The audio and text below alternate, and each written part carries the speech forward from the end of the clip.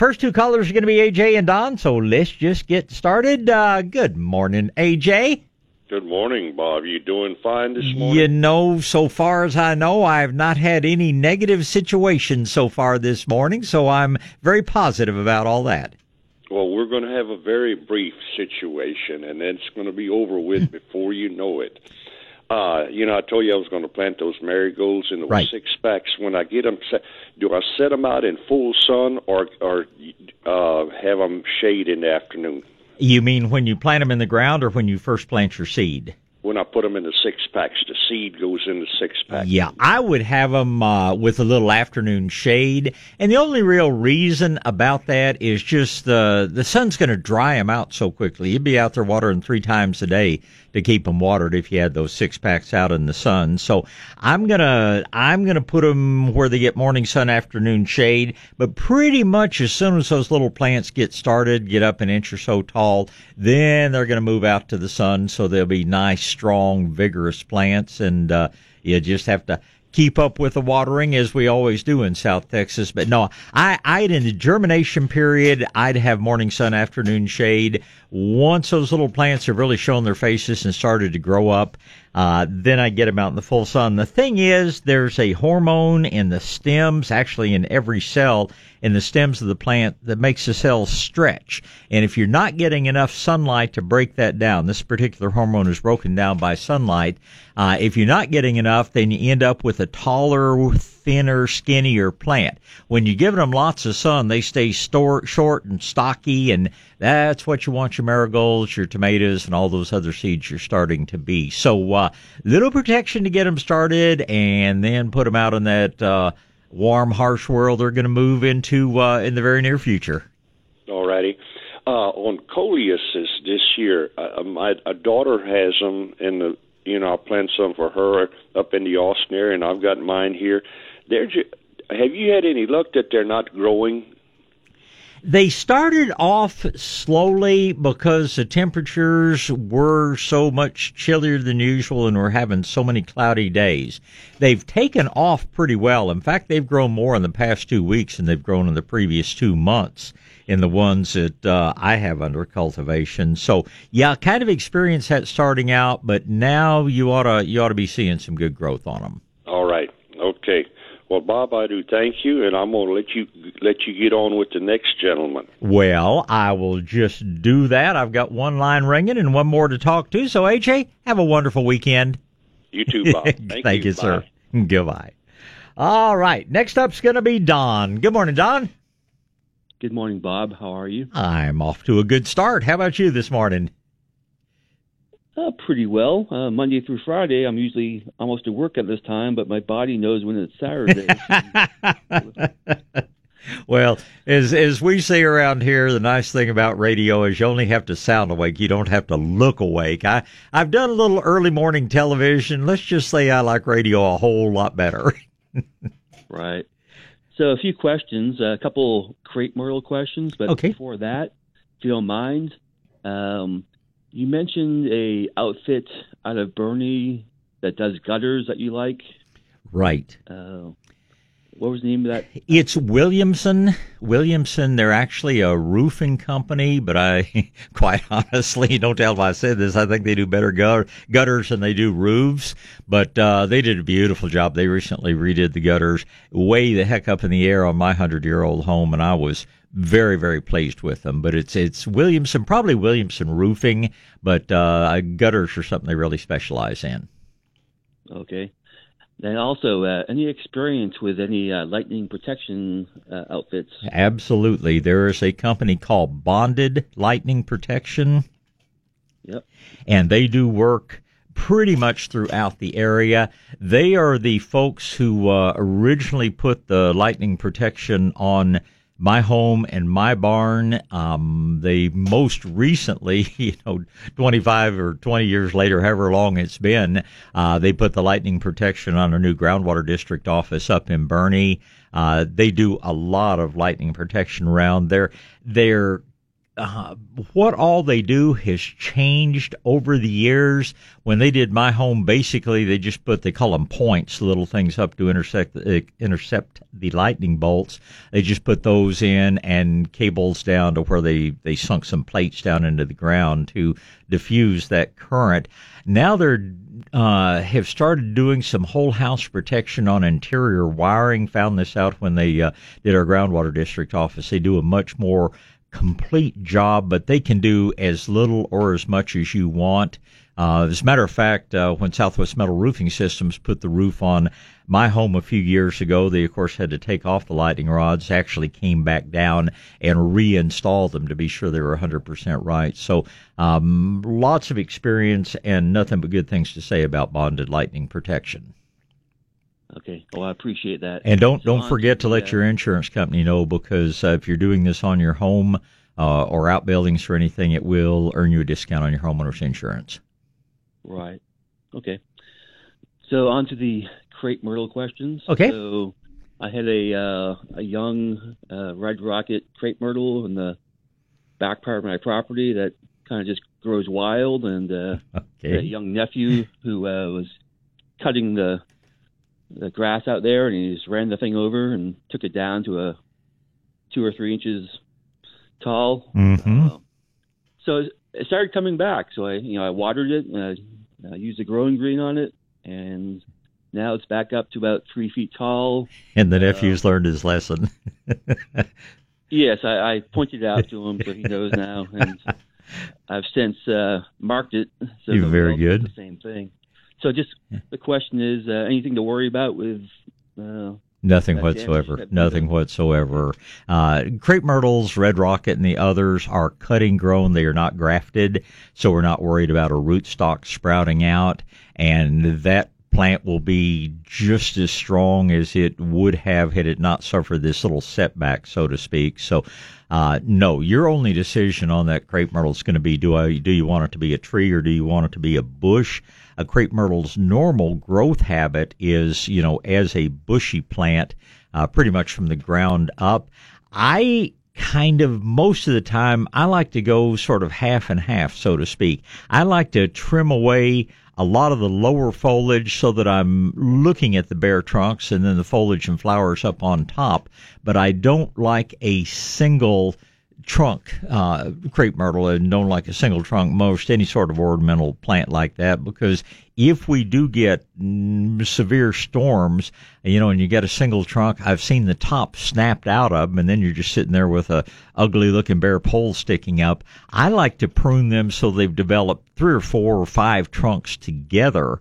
And this, I think, makes a much stronger plant, gives you a little bit of protection from potential storm damage, and yet gives you that good, clean look. You've got the nice, strong, bare stems. You've got all those, in the case of red rocket, just super deep colored flowers up on top. So no problems whatsoever, but it's going to be up to you and the pruning shears to decide what overall shape the plant takes. Make sense? It does, thank you. So last question, I just got another crepe myrtle. It's a dynamite, and I'm going to put this in a raised bed in the back part of my property. So how deep should that raised bed be, and how big should I make it dimensionally? What area do you live in, Don? The Encino area. Okay. 81 Evans. Yeah. Are you sitting on just a shelf of rock, or do you have some soil underneath? The back part of my property is just a couple inches of soil on rock. And is it like a shelf of rock, or is it just a lot of big rocks? If you went to dig them out, you could actually pry most of them out of the ground, but they're pretty good size. It's a shelf. Okay. And so looking around, do you have native oaks on the property or any other native vegetation? There are, not on my property, but in my surrounding. And do those trees have pretty good sized big trunks, or are they skinny little things with 3 or 4 inch diameter trunks? There's a mixture. There's some very large oaks down the street, and there's some smaller ones closer by. Okay. The reason I ask is when you see nothing, when you look out there and every tree out there is just, is a 3, 4, 5, 6-inch tree, and there are lots and lots of them, that tells me there's nothing but rock down there. When you look out there and you see a few big majestic oaks mixed in, that tells me that there are a lot of fissures in that rock, and the tree has been able to get its roots down into soil around through the rock shelf. And so it sounds like you've got a lot of rock, but it's not just one solid 3-mile long piece of limestone. So in creating a raised bed, I would make it, I would say, a minimum of 10 inches high, because long term those crepe myrtles are going to find their roots are going to find their way down through the rock. They are going to be able to establish themselves somewhat deeper. If you didn't have that, then I'd make it, probably 24 inches high or so. But I think, 15, 18 inches high is going to be plenty. The choice is yours. A 3 by 3 foot square would be adequate. If you want to make a bigger raised bed just so you can plant some other things around, maybe add some new gold lantana to have the yellow to show off those super dark red blooms, or maybe, gosh, there's just so many different things you could plant in there, from firebush to plumbago to, lots and lots of other plants. So minimum size, I would say, would be 3 by 3, 18 inches high. If you want to go bigger or deeper, that's just fine too. What do you plan to build your raised beds out of? I was just going to put some sort of stone product around it. Okay, yeah. Stone is a real good way to go. I was going to tell you to stay away from treated wood, because that blasted stuff rots out so quickly. If you go with any wood product, I'm very pleased with this product they call Trex, Trex, which is sort of your synthetic wood, and that stuff will last forever with rotting out. But my favorite is stone. If you go to any of the good stone yards, Stone and Soil Depot happens to be my favorite. There's also Garza Masonry and Stone up on the north edge of Bernie, and Joel does a real good job up there. But you can actually get chunks of it's a cut limestone, so it's flat on two surfaces, top and bottom surface, and then it's rough on the other edges. It looks real good, but because it's flat, it is real easy to stack, and you can make a very attractive planter out of it.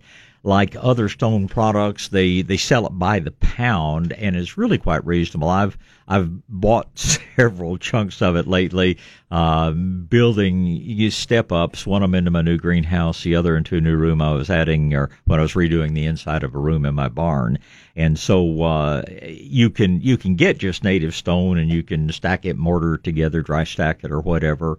But some of this cut limestone is just really attractive and really easy to work with.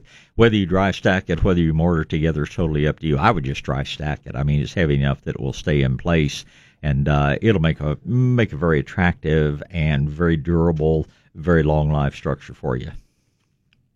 Okay. Last piece of unsolicited advice I would give you is, especially with your new Dynamite crepe myrtle, it's probably too deep in the container. It's close to 100% of the crepe myrtles that we buy in our nursery, and obviously other nurserymen too. Close to 100% of them are buried too deeply in the pot, and it's a lot easier to expose that root flare at the time you're planting than to have to go back and do it later, which is probably what you should do with the other one at some point that went through its little bit of trauma. But those plants will be much more resilient. They'll give you better flowering. They'll give you a much stronger plant if you have those trunks exposed all the way down to where the big roots flare out. And you're likely going to find a bunch of little fibrous roots in those upper layers of soil. Just cut those away, because you do want to get down to where you see the major roots. Those should be right at or slightly above ground level for the best long-term success with those crepe myrtles.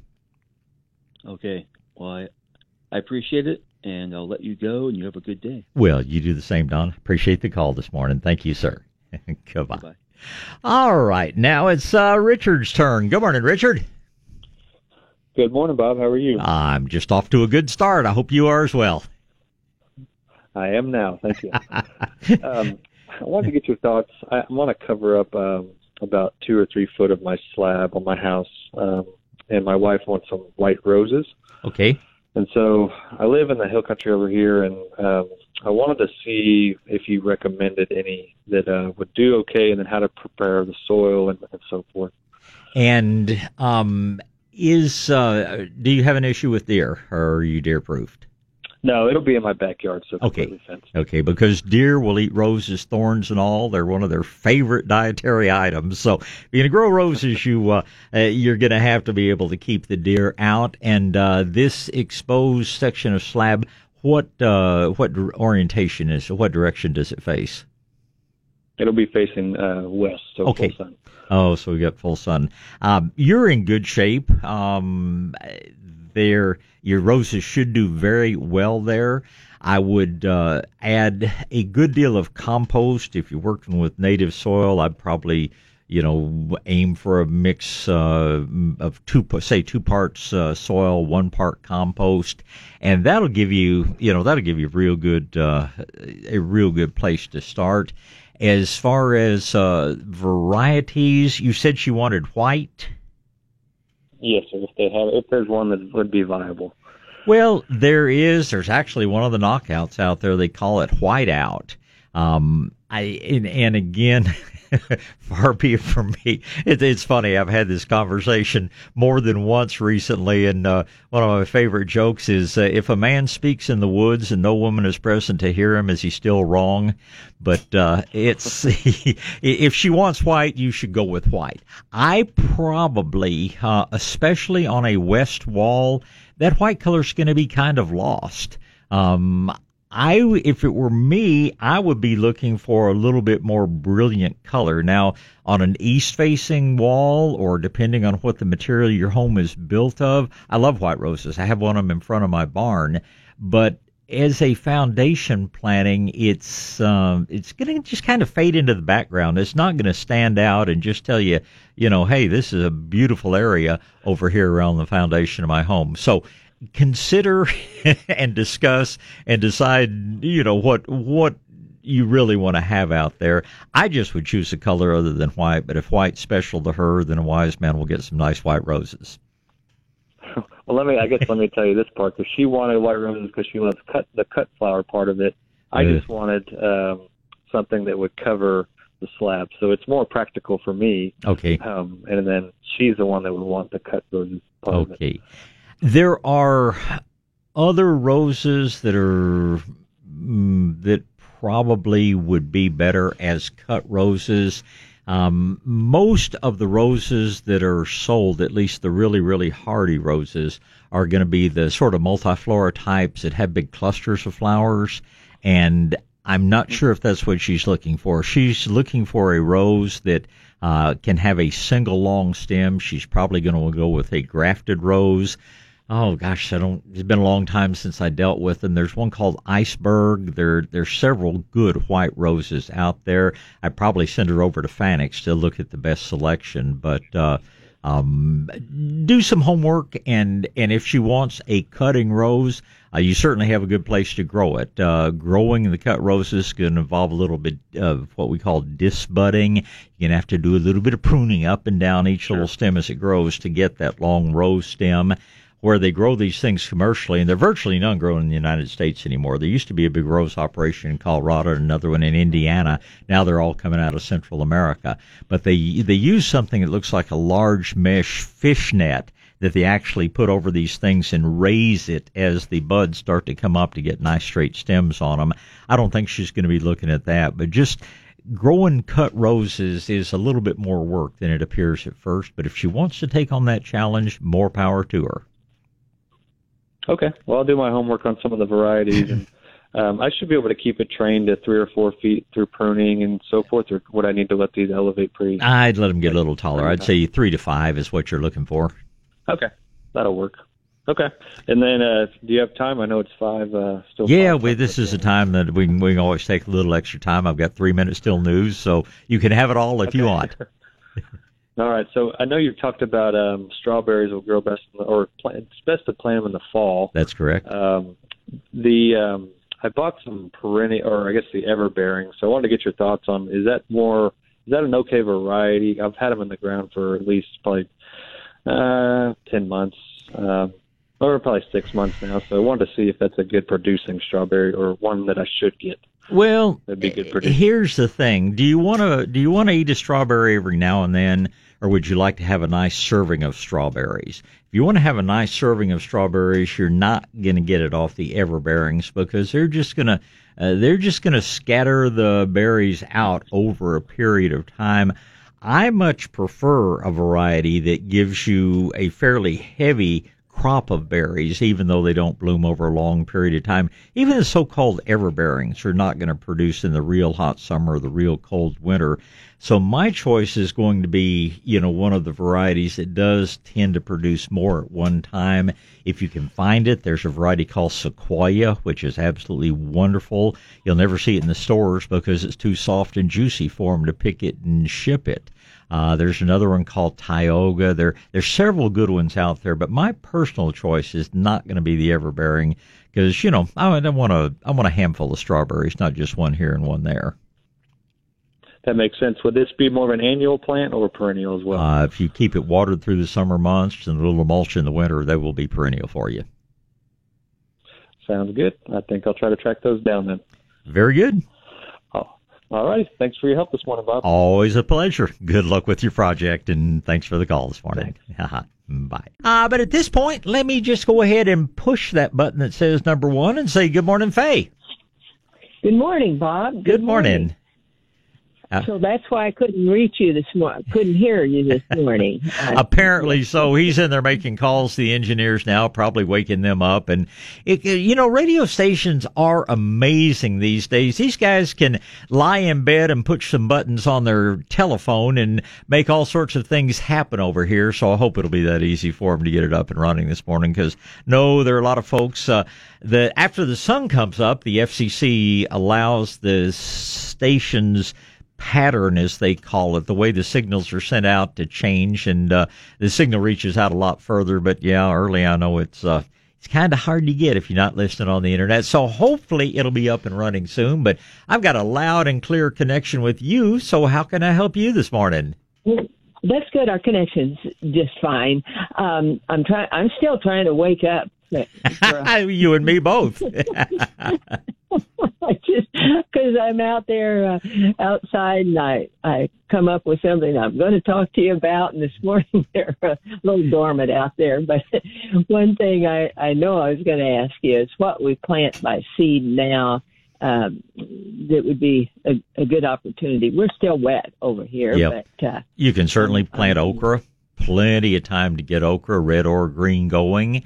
You can certainly plant another batch of bush beans. You want to get a variety that is heat tolerant, like top crop or that's one of my favorites. There are 2 or 3 different ones. My early bush bean is Tavera, which is a real long, thin, tasty bean, but it just won't take the heat. So Contender, top crop, Blue Lake Bush, some of those others are a little bit more heat tolerant can go in. Long as you can water, and you do have plenty of moist soil right now. Cucumbers, you could plant another round of cucumbers if you like. My cucumbers still look beautiful, but I know another month they'll be fading out. So if you have the space, it'd sure be good to get some fresh plants started. And same thing would be true of summer squashes. If you want to plant more straight neck or crook neck yellow squash or patty pan, what they call the bush scallop or zucchinis, all of those can certainly go in. And we're just a couple of weeks away probably from when you will see plants out there for more tomatoes and peppers and things. But seeds right now, I'm going to say okra, beans, cucumbers, squash. Those are going to be the principal things I'd be planting from seed. Okay, good. I'll get busy today and get all of those going again. It's been a pretty good year, but that one problem I've had is those old tomato worms that look like the vine. You know, those big ones. Big old green. They're called hornworms. Oh, yes, that's what they are. And I've had a number of them, and before I know it, kind of take over the plant. Oh, they eat the whole plant and eat the tomatoes too.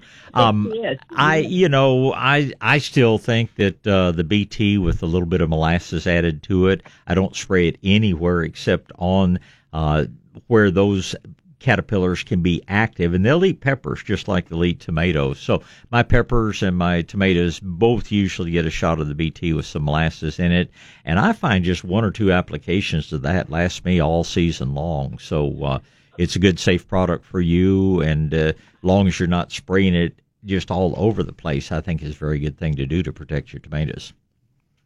Gee, I just some years I don't even see one. Mm-hmm. And it's strange. What's the life of those that they become these giant enemy? Well, they are their adult stage is a big old moth, and it forms a chrysalis in the soil, which then turns into a moth. And if you've got the moth out there, you're not going to have just one hornworm. That female's probably going to lay 30 to 50 eggs in her lifetime. And so if you have one, you'll probably have several. On some years, you just don't happen to have any of the moths around. And so, you'll go a season without seeing a single one, although that's somewhat unusual. But it doesn't take a lot of the moths to, make enough hornworms to do some damage in the garden. That's right. And they seem to be very fast at running. And they grow from being a little bitty caterpillar to a great big caterpillar very quickly. All the caterpillars do that. I've been watching with interest the beautiful larvae of the black swallowtails. My business partner was out of town for a little while, and I was looking after her garden, and I was happy to be able to point out when she got back a number of the chrysalises, or chrysali, whatever the plural is. But they're just so interesting, and it's amazing how they can go in a week's time from a little bitty half-inch long caterpillar to, a big fat 3-inch long caterpillar that's already ready to go into its next life cycle stage. So, interesting things, but not so good if they're eating up your good vegetables. No, that's right. I'm on both sides of that. I'm interested in them, and but I do want my vegetables. So, well, Bob, and I may call you again for the whole weekend's out when the rest of my questions come. But well, I'll be here I'll always enjoy talking to you, Faye. Have a great weekend. Well, many thanks to you. You're Bye for now. Certainly welcome. Mm-hmm. Bye for now to you. Bye. All right, it's going to be Rick and John, and Don will have me another name in just a second. Good morning, Rick. Let's see, I think I hit, let's get this right there. Good morning, Rick. Good morning, Bob. How are you? I'm well, sir. How about yourself? Oh, I can't complain. That's a good thing. Questions real quick. Is it okay to put growing green down today? Absolutely. Great day to do it. Doesn't have to be watered in, will not burn. It doesn't really go to work until it gets watered, so if it's convenient to go back and moisten it, do so, but be an ideal thing to do. If I get home at a reasonable hour, I may be doing some of the same on my yard. Yeah. Next question. Is it too late to plant tomatoes? It's not too late, and it's in some ways it may be a little too early because I don't think you're going to have a lot of luck in finding plants quite yet. Another week to 2 weeks from now, there will be lots of plants out there. We are getting a little bit late to be planting them from seed because seed to make a nice transplant is 4 to 6 weeks. 4 to 6 weeks from now, we'll be pushing mid-August, and I think you can still plant cherry tomatoes that late. But if you're looking to plant big fruited tomatoes, whether it's Celebrity or Black Krim or Purple Cherokee, whatever your favorites, the big slicers are, Celebrity. It's a little late to get seed started on those, but another week or 10 days, you're going to see transplants available in the nurseries, and I would certainly recommend getting some more of them in the ground at that time. Well, if I find some celebrity plants, which I think I have, won't those be? If I find celebrity plants, I think I have. Will it be okay to plant them and they will produce? Absolutely. Absolutely. Celebrity is a large fruited tomato, and large fruited tomatoes don't set a lot of fruit in the heat. But you plant your plants here the middle of June. By the time we get to late August, September, when the nights start cooling down, they will produce profusely. This is, I think, late June, early July is the best time to get your fall tomato plants in, and Celebrity's one that I always plant. I mean, it's been around a long time, but it still is one of the best red slicers out there. Now, if I can find it, I'll also plant some Arkansas Traveler. There are two or three other ones that I may plant, but Celebrity is always kind of the backbone of my summer garden, and I plant one crop for spring, and then I'll plant a second crop of them for fall.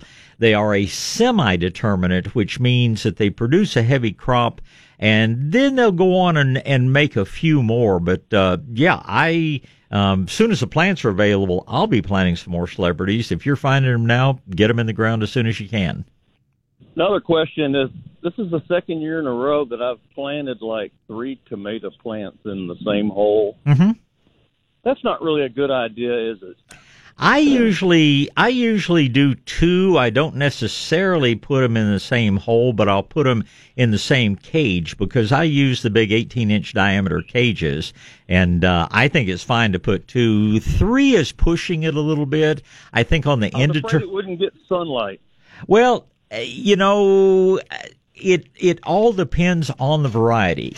If you're planting an indeterminate, like most of your cherry tomatoes are, or like a lot of your old fashions, those things stretch out, and they're basically just a big vine, and they seem to still get plenty of sunlight. If you're planting a determinate variety, like a lot of these that they sell as the so-called rodeo tomatoes, they have their new varieties every year, I think you might have a problem with them shading each other out. But if you're planting the longer, leggier indeterminates, I think you put two or 3 in a cage without any problem. Well, I thought I was planting a cherry tomato, but it turns out it was a San Marzano. Yeah, it's one of your Italian paste tomatoes, right? Yeah, it's not my favorite, but it sure has put out a lot of tomatoes. Well, they are really made as a cooking tomato, as a stewing tomato, and they are outstanding. I mean, if you make spaghetti sauce or do homemade pizzas or anything like that, you will love your San Marzano. But as a slicing tomato for a salad, I'm with you. It leaves a lot to be desired in texture and not the same flavor I'm looking for. But San Marzano it's like an oversized Roma, and like I say, it's a great paste tomato, but not the best as a slicer. What do you think about Happy Frog fertilizer? Happy Frog products, I think their fertilizers are fine. I think most all of their fertilizers are 100% organic, and they make some good products. I don't like the fact that they use Canadian peat moss in a lot of their soil mixes, and they know that. They know how I feel about it. But overall, Happy Frog, which is a part of Fox Farms, they make a lot of good products out there. They're little bit more pricier than some of your basic Medina Maestro Grow products, but good product. I like the company. I like the people that own and manage the company. What do you fertilize tomatoes with? You personally? I personally usually use Medina's Grow and Green, or the other one that I'm really fond of is Nature's Creation. They just call it Premium Lawn Food. Medina's is a poultry litter base. The Nature's Creation is an alfalfa base, and right now I'm trying to figure out which one does best. The alfalfa base smells better, but it's hard for me to get away from the Medina. It's done such good things for my yard over the years that I also have good access to plenty of it because we buy it 24 pallets at a time, which is 24 tons of fertilizer, and our guys, as careful as they are with the forklifts, I get the broken bags. So everything goes into my garden, whether it's compost or fertilizer or anything else, is the ones that they ripped up too badly to put a piece of tape on. So it's not that it's absolutely the best one out there. There are a lot of good fertilizers, including the Happy Frog and Fox Farm products. But I've noticed the Happy Frog, it's granular, and it doesn't dissolve real good. Yeah, it takes longer to break down. I'd have to say that on the Happy Frog products, I like them best If they are blended into the soil lightly with the others, Medina and others, I can leave them just on the surface, which makes my life a little easier. All right. Well, I'm going to hang up and listen to some other good calls. Well, you get out and have a wonderful weekend, and I sure appreciate the good questions. Thanks for calling this morning. Thank you. Bye-bye. Certainly. Goodbye. All right, back to gardening. Nice Saturday morning out there. I tell you what, my brain is confused. Having the 4th of July on a Thursday, it's going to take a few days to really figure out, get back in a normal week schedule. But I'm glad to be here, and I'm glad you're here talking to me. I'm talking to John and David, and then I've got a couple of open lines. Grab one of them if you like. 210-599-5555. I say good morning, John. Good morning, sir. How you doing today? I'm good. How about yourself? Could be better. I'm one of those 7-day-a-week workers myself, so hey, it is what it is. Well, I hope you enjoy what you do. That's the bottom line. There you go. I'm actually a neighbor of your partner, about 5 miles from her house. Okay. And I'm having a hard time finding let's put it, the best word is reasonable contractor to build a greenhouse. I've tried those put together kits. Yeah. They don't last. Yeah. They don't last. Have you called Tommy Muth, greenhouses, etc.? Yes. He's a little on the high end. I mean, they're really good products. Yeah. But they're a little on the high end for me. Yeah. I wish I could tell you somebody that really specializes in greenhouses, and there are just not very many people out there that do it. If you're looking for somebody to build you a nice frame, call Russell Tisdale over in Bernie, Tisdale Construction. Okay. And ask him if they do anything like that. And okay. I will recommend to you, I'm in spending whatever it takes to really do the job right the first time. Right. I just, as you've probably heard me say way too many times, I just got through building a greenhouse this past year, and I used this product called EcoVantage Wood.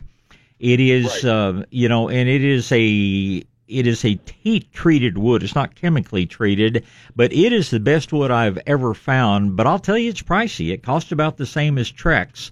But are you planning to use your greenhouse as a year-round structure? Is it going to be like for winter storage or starting seeds or all the above? Yeah.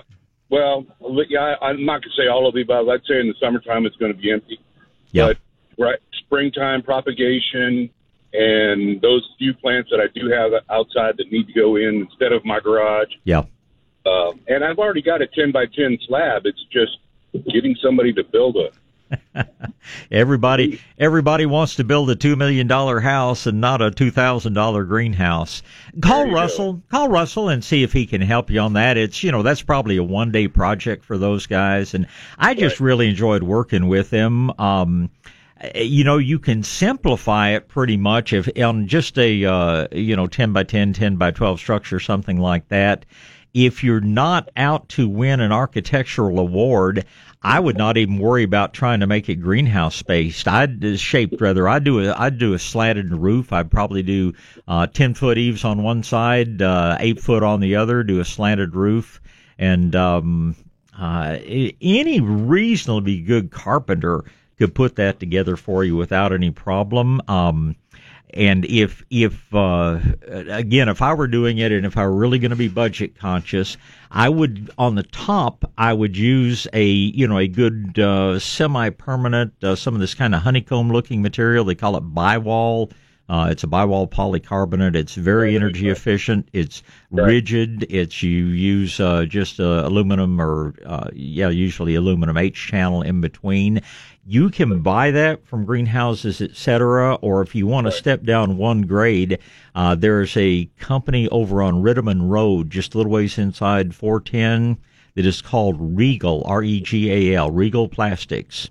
And they have a Bi-Wall material called Polygal, P-O-L-Y-G-A-L. And that's what I'd be putting on the roof. And I would think about, using, a soft poly on the edges or on the outside. Put yourself a good permanent door in there. But I'd have a permanent roof, and then I just put on my poly, which is going to cost next to nothing for the winter months, and then pull it off in the summer months. This is what we do with one of the greenhouses that we have at our nursery, and it's an hour's work to put it on in the fall, and it costs next to nothing. So I hope these are just some little hints that will help you. A greenhouse that size, you're going to want to ventilate it, but I don't think, since you're not going to use it year round, it's not worth trying to put in a fan and a wet wall and things like that. You basically, and I will tell you one more thing. You'll have to buy it online. But if you're looking for the very best shade covering, and I would probably do the top and have it hang down over about half of the west wall, depending on how your slab's oriented. I'm really impressed with a shade cloth that I use called Aluminet, Aluminet, and its claim to fame is that it keeps a greenhouse, as well as providing the shade, it keeps the greenhouse, they say 10 degrees cooler, and I have to say it has done that for me. So that's the shade cloth I'm going to recommend you. If you want standard shade cloth, again, the greenhouses, et cetera, is the way to go. Understood, sir. Well, good luck with your project, and I love greenhouses. All I can tell you is that's not nearly big enough, but you'll find that out, and but that'll be a real good starting point, and you holler back if you have any more questions. I look forward to helping you. Yes, sir. Yes, sir. Thank you very much. You're welcome, John. Thank you, sir. Bye. Bye. All right, next up is David. Good morning, David. Good morning, Bob. How are you? I'm doing very well, thank you. How about you? Oh, I'm sitting here looking out the window getting ready to tackle the world. Good luck on that. We could use some help out there. There you go. Listen, I'm on a bird of paradise white. Okay. How much sun is it supposed to get? Are you growing it as a house plant? Yeah, I got it in a pot right now. Yeah, and it has to stay in a pot. It's not cold hardy. It's going to get big. That's going to be the white bird of paradise, Strelitzia nicolia, I think it is. It's going to want to get 10, 12 feet tall, so it may outgrow you eventually. But inside your home, it should be in a sunny window. If you move it outside, little morning sun is fine, but no hot afternoon sun. No, okay. All right, well, then it's all right where I have it then. Yeah, it's a really good plant. It's a really pretty plant, very unusual flower when it decides to flower, but it's going to get big on you. That's the only thing. The Strelitzia regina, what they call the tropical bird of paradise, with his orange and blue and it's gorgeous flower and a much more compact plant. But I think the white bird is probably a better house plant. It just gets big. Okay, no problem. I'll just put it in a bigger pot. There you go. No problem. Another question: can I plant rose bush now around this time? Yeah, you can prune them. You're going to set back a little bit of your flowering, but you can prune roses this time of year. Don't prune them real heavily. Prune them back by maybe a third, but you can do that today, and it'll be just fine. Yeah. How about if I plant one? Can I plant one around this time? Absolutely. Okay. You're just taking it out of the pot and putting it in the ground. You'll need to water regularly to help it get established, but this is a great time for planting roses. I water my roses every other day. Yes, sir. I don't want them to die. There you go. Too much work for them to die. No, it's too much work and too much money, but no, you can go ahead and plant some more anytime you feel like digging a hole. Yeah. Yes, sir. Mm-hmm. All right, Bob. Well, thank you. You're sure welcome. Have a nice day. You too, David. Cool. Thank you. Bye. Bye-bye. All right, back to gardening. It's going to be Barbara and Sid and Carlos, and that other line's rigging now. Good morning, Barbara. Good morning. Good morning. My question is about roses, and I think you may have just answered it. I have 6 rose bushes. 3 of them are Don Juan climbers. And I had heard that February was the time of the year to cut them back.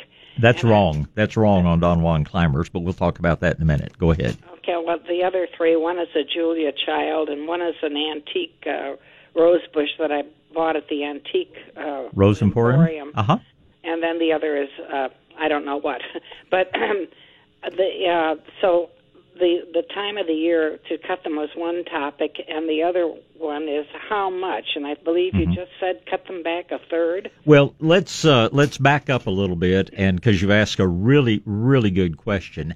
But there are two broad categories of roses.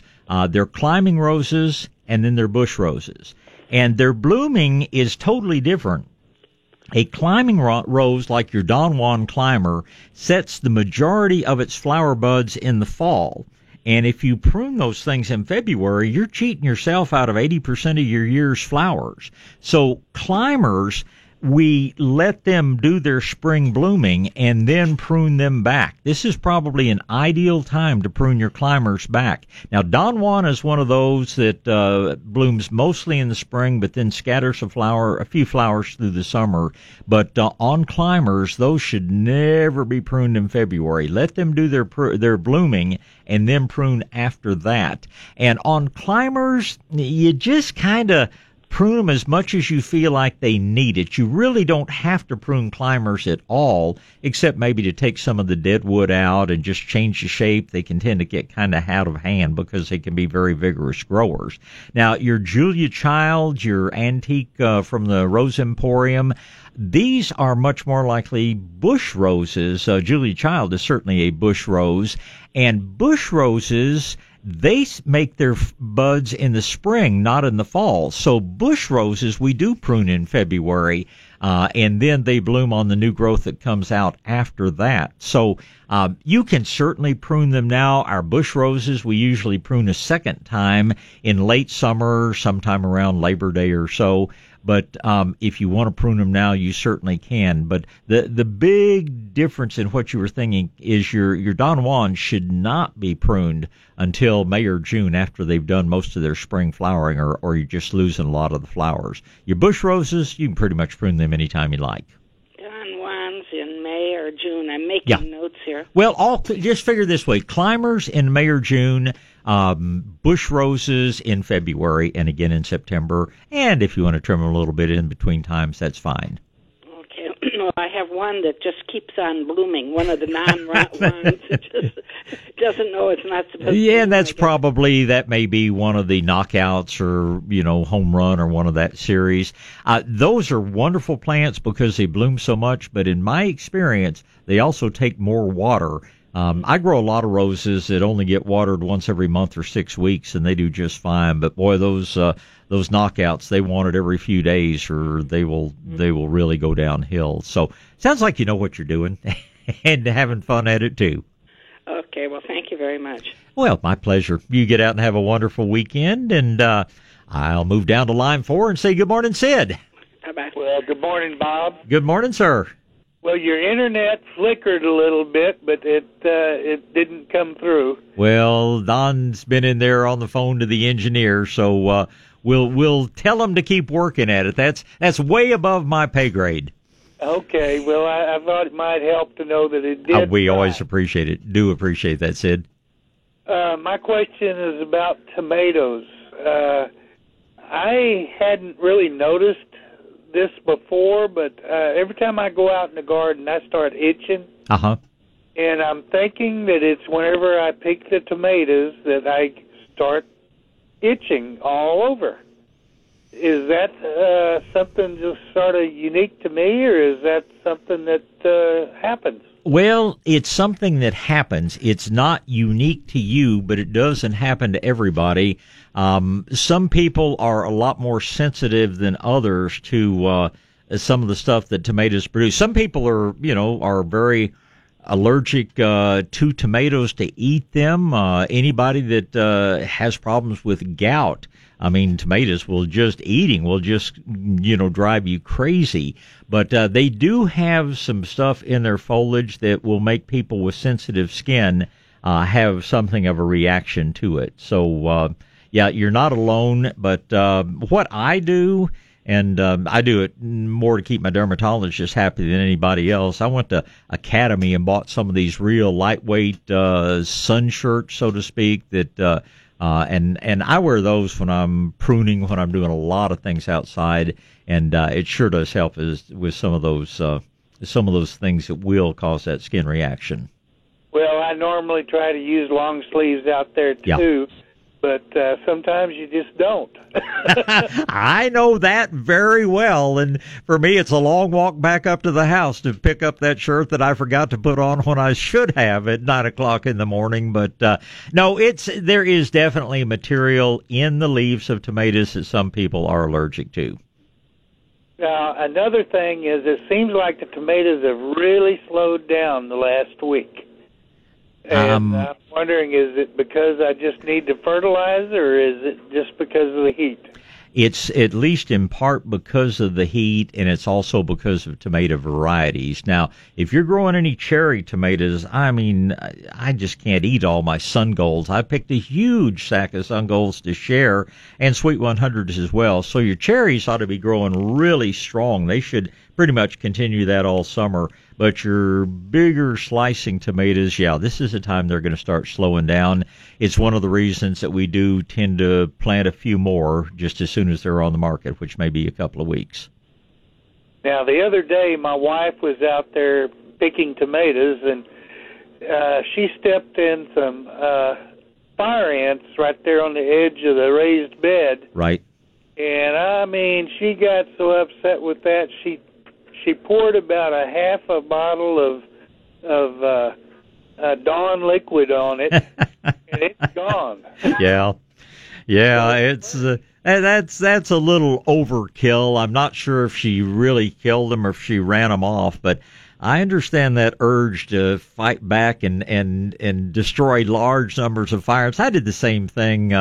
Only I use the Mound Drench from Nature's Creation, which is a rosemary oil base. But I think orange oil and some of the herbal oils kill them faster. But Dawn's a pretty good insect killer all on its own. And if they start to come back, then I'd switch over to one of the other herbal oils. But they're sure prolific out there this year. It's one more reason I think it's a good idea to be spraying beneficial nematodes all around, because it doesn't kill them instantly, but it will take care of them. Other thing I would tell you in your vegetable garden is a couple of times a year, if you get a bag of dry molasses and just kind of sprinkle it all over the place, it does wonderful things for the soil. It's good for the plants, and fire ants can't stand it. They'll move out. I know my business partner fought them in her she grows mainly big flower garden in front of her home, and she tried 2 or 3 years trying to eliminate all the fire ants, and then after talking to Howard Garrett, got a bag of dry molasses, spread it around out there, and I think it was 2 or 3 years before she started seeing any fire ants again. So pretty inexpensive, and one of the best ways to run them off while you build your soil at the same time. Now, how thick would you spread it? It's just kind of like your salt and peppering. I don't do it exactly. I just grab it by the handful and just, sprinkle it around where I can see it on the ground, but where I'm not really making a layer. Or like you do the Epsom salts? Yeah, but the molasses isn't going to dissolve and go away the way the Epsom salts do. But yeah, I'd say about the same rate. Yes, sir. Okay. Well, very good. I sure thank you, and I appreciate you being on the internet, but the old radio worked again. Well, if you're not too far away, and FCC lets them do what they call their pattern change. Oh, Don, my engineer's telling me we're up and running now, so try it again. Okay. I'll try it again. Sid, I appreciate it, and you have a great weekend. Thank you. Thank you, sir. Bye. All right, it's going to be Carlos and Matt and Terry. Good morning, Carlos. Hey, good morning, Bob. Good morning, sir. Happy 4th of July weekend. And to you as well. Thank you. I keep a camper over at Lake Medina. Okay. And it's surrounded by live oaks. Uh-huh. Near the gutters where some of their conditioning water stays. Mm-hmm. And the cover for the refrigerator where you have the water drain. Right. I have all these little pesky little black ants that they love to go for the water. They are like sugar ants. Right. Anything I can do? If you want to put, and unfortunately, it has to be repeated when we get more rains, but you can put just a couple of drops of orange oil in there. I get a bottle of Medina's orange oil, and that will also take care of any mosquito larvae that show up.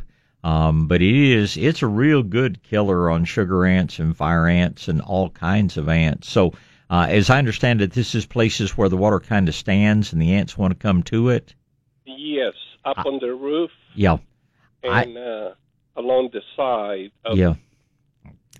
I don't know of a real bait that you could use, but if this is a place that you can get to without risking your neck, getting too high up on a ladder or anything, I'd just put, just like a quarter of a teaspoon or less, just a few drops of orange oil in there, and that'll keep the water fresh. That'll eliminate the ants. That'll eliminate the mosquitoes, and do nothing but good things. And it's totally safe for people and pets too.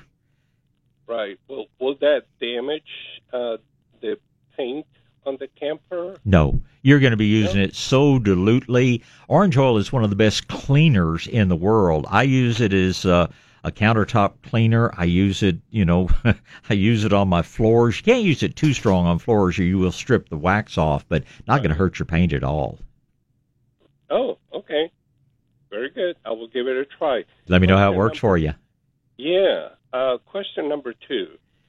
In the same area, since this year the fleas are just overachievers. Right. Kind of using nematodes is almost impossible at the RV park. Sure. Because of large area. Right. Anything else that may work with fleas? There are all kinds of sprays, but most of them are pretty toxic and may or may not work.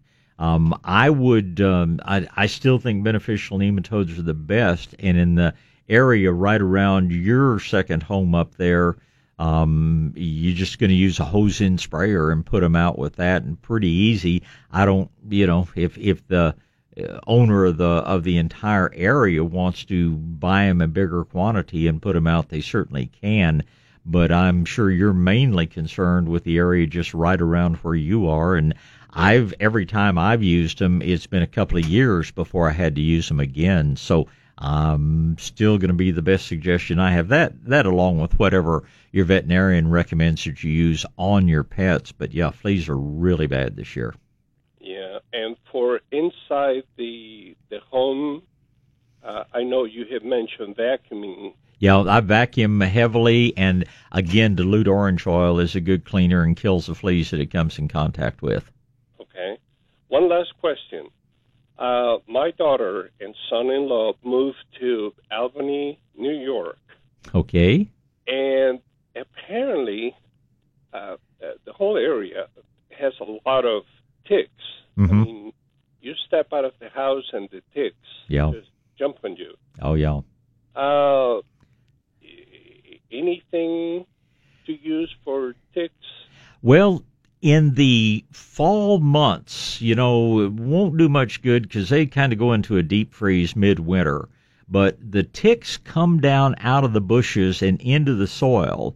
And actually in the fall, beneficial nematodes will do a very good job, of killing off the ticks, but only when they're down off the bushes and into the soil. On the bushes and themselves, any of the sprays that are based on rosemary, on lavender, on thyme oil seems to be especially effective in killing ticks. They can ask up there, but I'm sure they will find they want to ask for an herbal oil based product, and that will be safe to spray on the plants, but it'll sure kill the ticks. Oh, okay. Very good. Well, we'll give it a try and report back. Yeah, thanks again for all your help for many, many years. Well, it's fine. You have a great weekend. You do the same, Carlos. Sure appreciate you listening. Goodbye. All right, next up is Matt. Good morning, Matt. Morning, Bob. How are you? I'm good, sir. How about you this morning? Doing great. Good. Hey, I've got a some property up in northeast DeWitt County.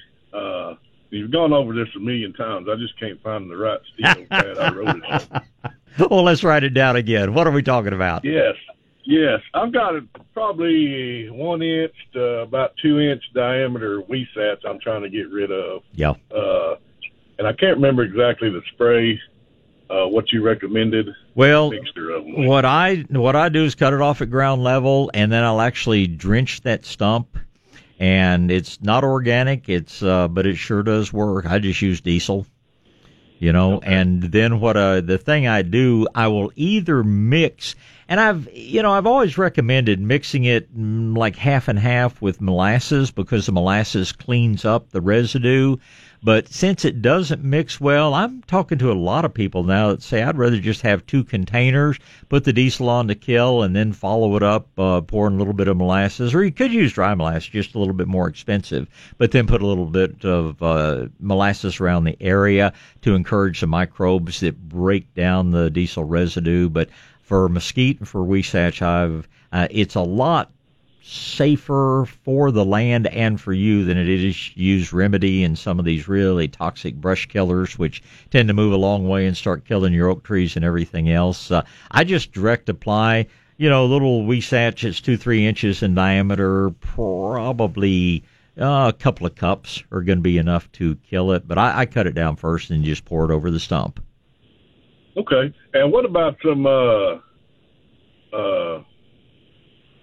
like your trumpet vine, your rose hedges on fence lines, and your underbrushes under trees? Is that just as easy as to, shred that down, weed eat it down? Yeah, I shred it down now. Out on the fence line, you could use the same thing, but you sure don't want to use it under your trees, and I'm just going to shred it down. Unfortunately, it's my exercise program. I'll put it that way. I don't have to be involved in any health clubs, but I wish they were like cedar, and when you cut them off once, they died. But unfortunately, it doesn't usually, things like your trumpet vine are probably going to come back. So just keep after it. Eventually, you will get it under control. Now, any tender stuff, you can make your vinegar and orange oil mix and burn that off. But anything that's woody, it's just going to be a bit of an ongoing battle. All right. Well, I guess I'll just cancel my gym membership. Get out in the sunshine like God intended us to. Matt, it's good to talk to you. That's it. Have a great weekend. Thank you, sir. Thank you, sir. You too. Bye-bye. Bye. Let's just get started. Terry's up first. Good morning, Terry.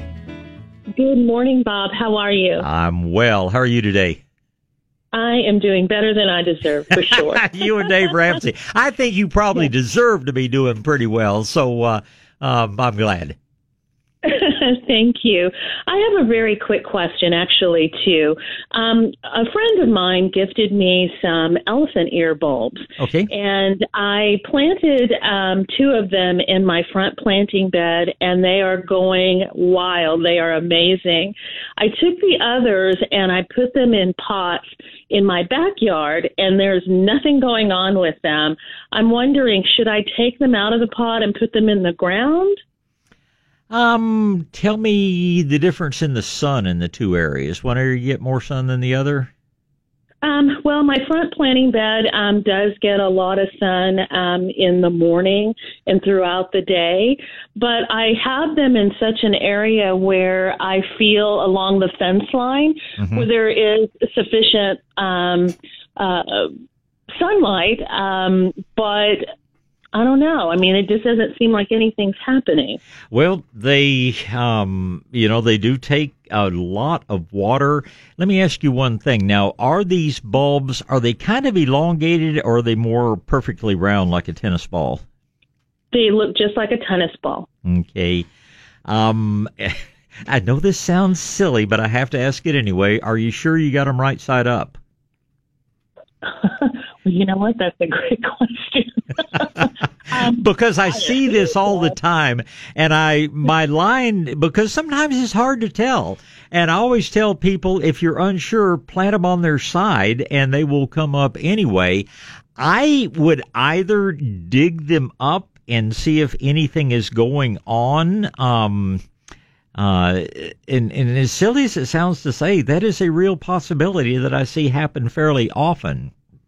Now, your friend gave you, in my opinion, there are two types of elephant ears. They're the old-fashioned kind, and then they're what they call the upright.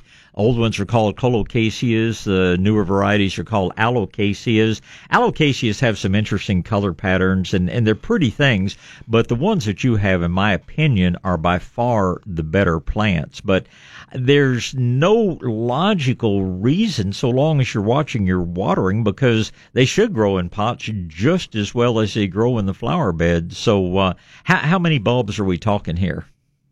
Well, I put one in one pot and one in the other pot. So that's fine. Only 2 of them. Yeah, that's fine. And how long ago did you plant them?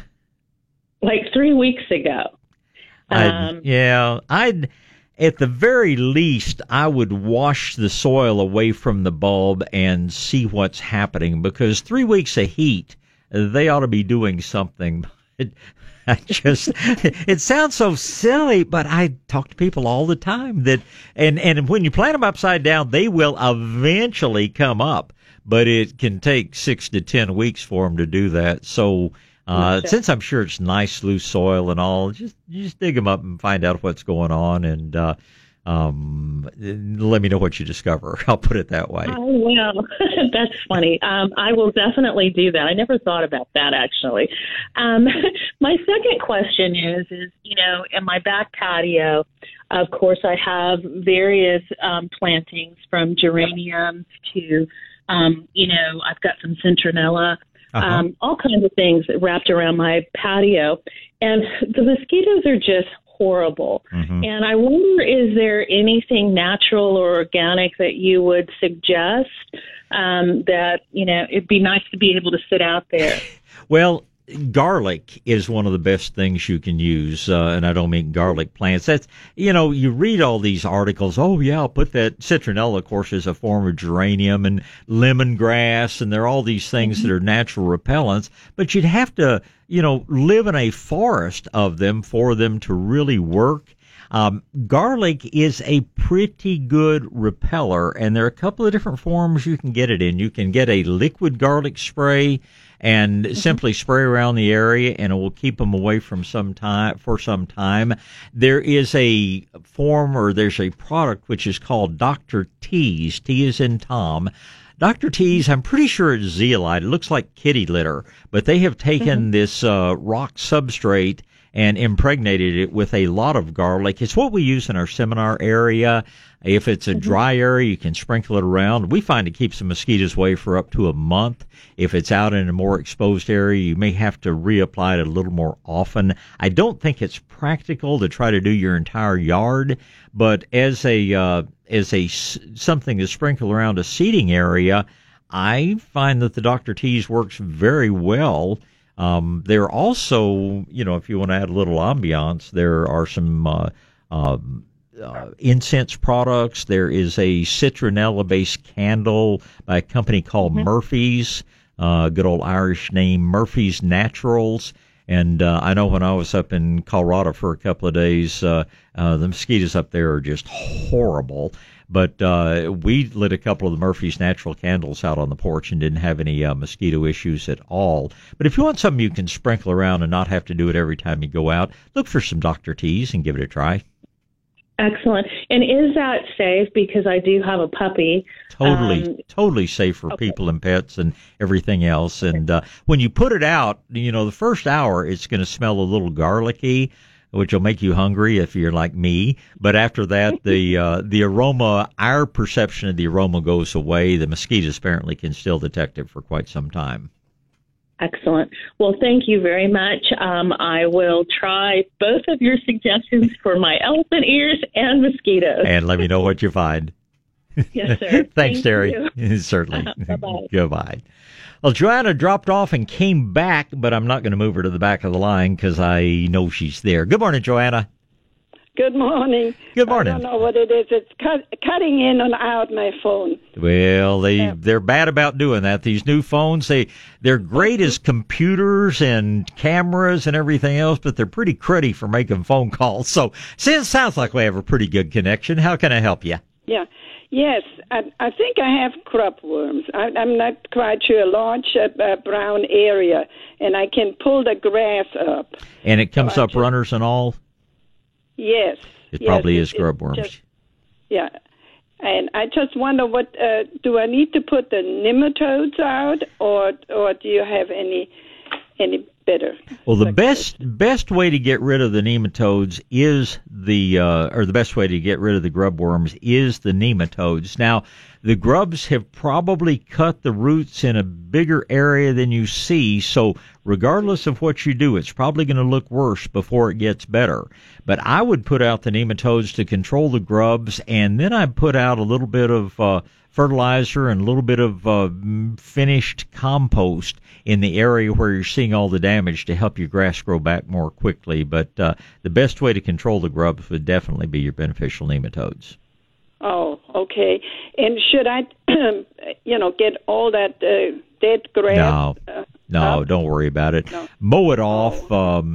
And yeah, it's your grass is going to grow back into that area. It's not worth it. I think you do more damage than good trying to get in there and pull it out or rake it out. Just like I say, little fertilizer, little compost to encourage the surrounding grass to move back into those areas. Oh, great. That's good news. Okay, so I go and get the nematodes. Now that I probably won't get anything till later on. You just do whenever it's convenient for you, but remember, their grubs are probably still out there feeding, so do it as soon as it's convenient for you. All right. I should thank you. It's my pleasure. Thank you for the call this morning. You're welcome. Goodbye. Bye. All right, let's get right straight back to the phone lines. It's going to be Gene and Frank and Marcia and Carolyn, and Gene's up first. Good morning, Gene. Good morning, Bob. I want to, first of all, thank you for many years of your upbeat health. My pleasure. Thank you. And I want to ask everyone to please think prayerfully for California. Amen. Because of earthquakes. And I want to say, when that person called about the fleas, I know what they mean. I live in a rocky territory, right. And I did try the oh, shoot, now I forget that name. You know, the bugs. Yeah, the beneficial nematodes. Yes, sir. I tried that. I tried diatomaceous earth. I put essential oil on 2 poodles, and they died from it. I've had fleas jumping in homes. So thankfully, I just moved out. Okay, I mean, I'm telling you, I am experienced, and I'm a warrior with fleas. Okay, so there were fleas about 3 years ago. My poodle that had seizures because of the rub-on medication. Yep. That none of the other dogs were affected, just this one dog. And I said, no, she's 15 years old. I'm not putting her through any more rub-on stuff. And her seizures stopped when I discovered coconut oil, the kind that solidified when it's cool. Okay, and I put it all over her. I did shave her too, and all of a sudden she had no more seizures. And this little dog was so happy. Okay, so coconut oil gets rid of fleas, and if you'll shave them, you don't waste as much, and you can see then you can monitor the fleas. Then the second thing is straight bleach in a pump sprayer outdoors. Outdoors, straight bleach. In a rocky area, you can do that. Bleach will be hard on your plants, so you have to be careful using that. But I'm sure glad to know about the coconut oil. So you let it come to room temperature, you let it liquefy, and then just kind of rub it in, whether you've shaved them or not. I know you have to be a little careful in shaving because they can get sunburned this time of year. But but so you just let it come to room temperature, liquefy, and then you just rub it into the fur. Well, actually, I don't. I think somehow that sickness smothers them faster. That's just a theory. I don't know if it's true, but I just put a big handful in when it's, and then I kind of it starts to melt on their skin. But I don't let it liquefy first. You know, I mean, you could try it, but I just feel a theory that it may actually kill the fleas quicker if it's, and they're dying. You can see them dead in the fleas. And the dogs don't mind it. I'm sure they may want to lick it off, but it's good for them as well. So absolutely. My dogs kind of like to lick it off, And really, I use there's probably lots. I get a product from HEB called Carrington Farms, and we dipped some chips in it, and it is the best dip in the world. Oh, you can cook in it. It has. You have to be careful not to burn it. But no, I'm a big fan. I actually have taken it before. It's a very good product, and I have to tell you, I get mine actually. There's a dog and cat shop called Fifi and Fido's down on Broadway, and that's where I get the coconut oil. But it is I just have never tried it for fleas, but we have an outbreak of fleas like everybody else, so I think I'll give it a little bit of try on my kitty cat this evening. I don't think it could possibly hurt anything, and if it kills the fleas, boy, that's the best of all worlds. Oh yes, and I put it on my two cats outdoors, and of course they look weird, and they don't like looking weird. I don't shave them. No, you don't shave a cat like you can a poodle. But no. I really appreciate the information, and yeah, fleas are bad, and we're always looking for a good non-toxic way to go after them. So, may I share my indoor room spray? Of course. You don't do it across dogs, the outdoors and the indoors. You really missed the point, and I found a natural. All it is I do a room pump, one of those pump sprayers too, because I got a fairly decent sized house, and I fill it full of vinegar, white vinegar, cheap white vinegar, and then I add I think it's a cup or almost a cup of Dawn, and I mean this is at least a gallon, I think. But and I'm maybe putting too much Dawn in, blue Dawn, and then I add about a half a cup of olive oil, the classic taste, and I shake it real good, and because I was having fleas in my house. Right. So now I don't have fleas. And well, that's good to know. Dawn Dawn dishwashing liquid is well known, and if you Google fleas and things on the internet, you'll find that that's one of the most recommended products. But so you're just using a mixture of water and Dawn and olive oil? No, it's white vinegar. Oh, white vinegar. White vinegar. Yeah. Oh, okay. And no water. You get in the big gallon sizes, and then I think it's about a gallon. I think those pump sprayers that you can buy from Home Depot, are they about a gallon or a gallon and a half? Oh, they're gallon and a half. They're much better places to get them than Home Depot, but there's a line out there called Centurion that I like really well. But well, listen, I appreciate you sharing both remedies for on the pets and in the home, and I appreciate it very much. I'll be giving it a try. Thank you so much. Well, you shared a lot with me, too, so it's just about time I shared that. Well, thank you for feeling that way, Gene. And you have a wonderful weekend. We'll definitely talk again. And next up is, let me hit the right button here. Next up is Frank. Good morning, Frank. Good morning, Bob. Good morning, sir. I'm good. How are you this morning? Oh, I'm good. Reason I'm calling is I'm building some equipment sheds to store my equipment in. Yes, sir. And I was wanting to put some of this material that you have talked about in the past that y'all use in your parking lot, and I can't remember what it is. It's decayed granite. Decayed granite. Yeah, they also call it decomposed granite, but decayed granite is what I've always asked for it by that name. Comes out of Fredericksburg, or are you looking for it by the semi-load, or are you looking for... Yes, Okay. Yes. It comes out when we used it on our parking lot. We just had a fellow who, he delivered us 135 semis of base and then about 10 semis of the decayed granite. If you're looking for it in smaller quantities, I use Stone and Soil Depot. But if you have a relationship with a trucking company and you're, buying 15, 20 yards at a time, it comes out of the Fredericksburg area, and it's just very good material. Okay. Do you have a name of the Fredericksburg area? Or I don't, but any trucker would know. Okay. Like I say, if you're looking for that quantity, if you're just looking for 10 or 12 yards, get it from Stone and Soil Depot. It'll be cheaper that way. But if you're looking for, like semi-loads of it, like say we use like 10 semis of it, probably any good trucking company, if you have a relationship with one. If not, ask around. I was trying to remember the name of the guy we used. Real nice young man, Kerry somebody. But anyway, that's what you want is just decayed granite. Okay. Well, let's see, I'm located down here in the western part of DeWitt County. Oh, okay. So yeah.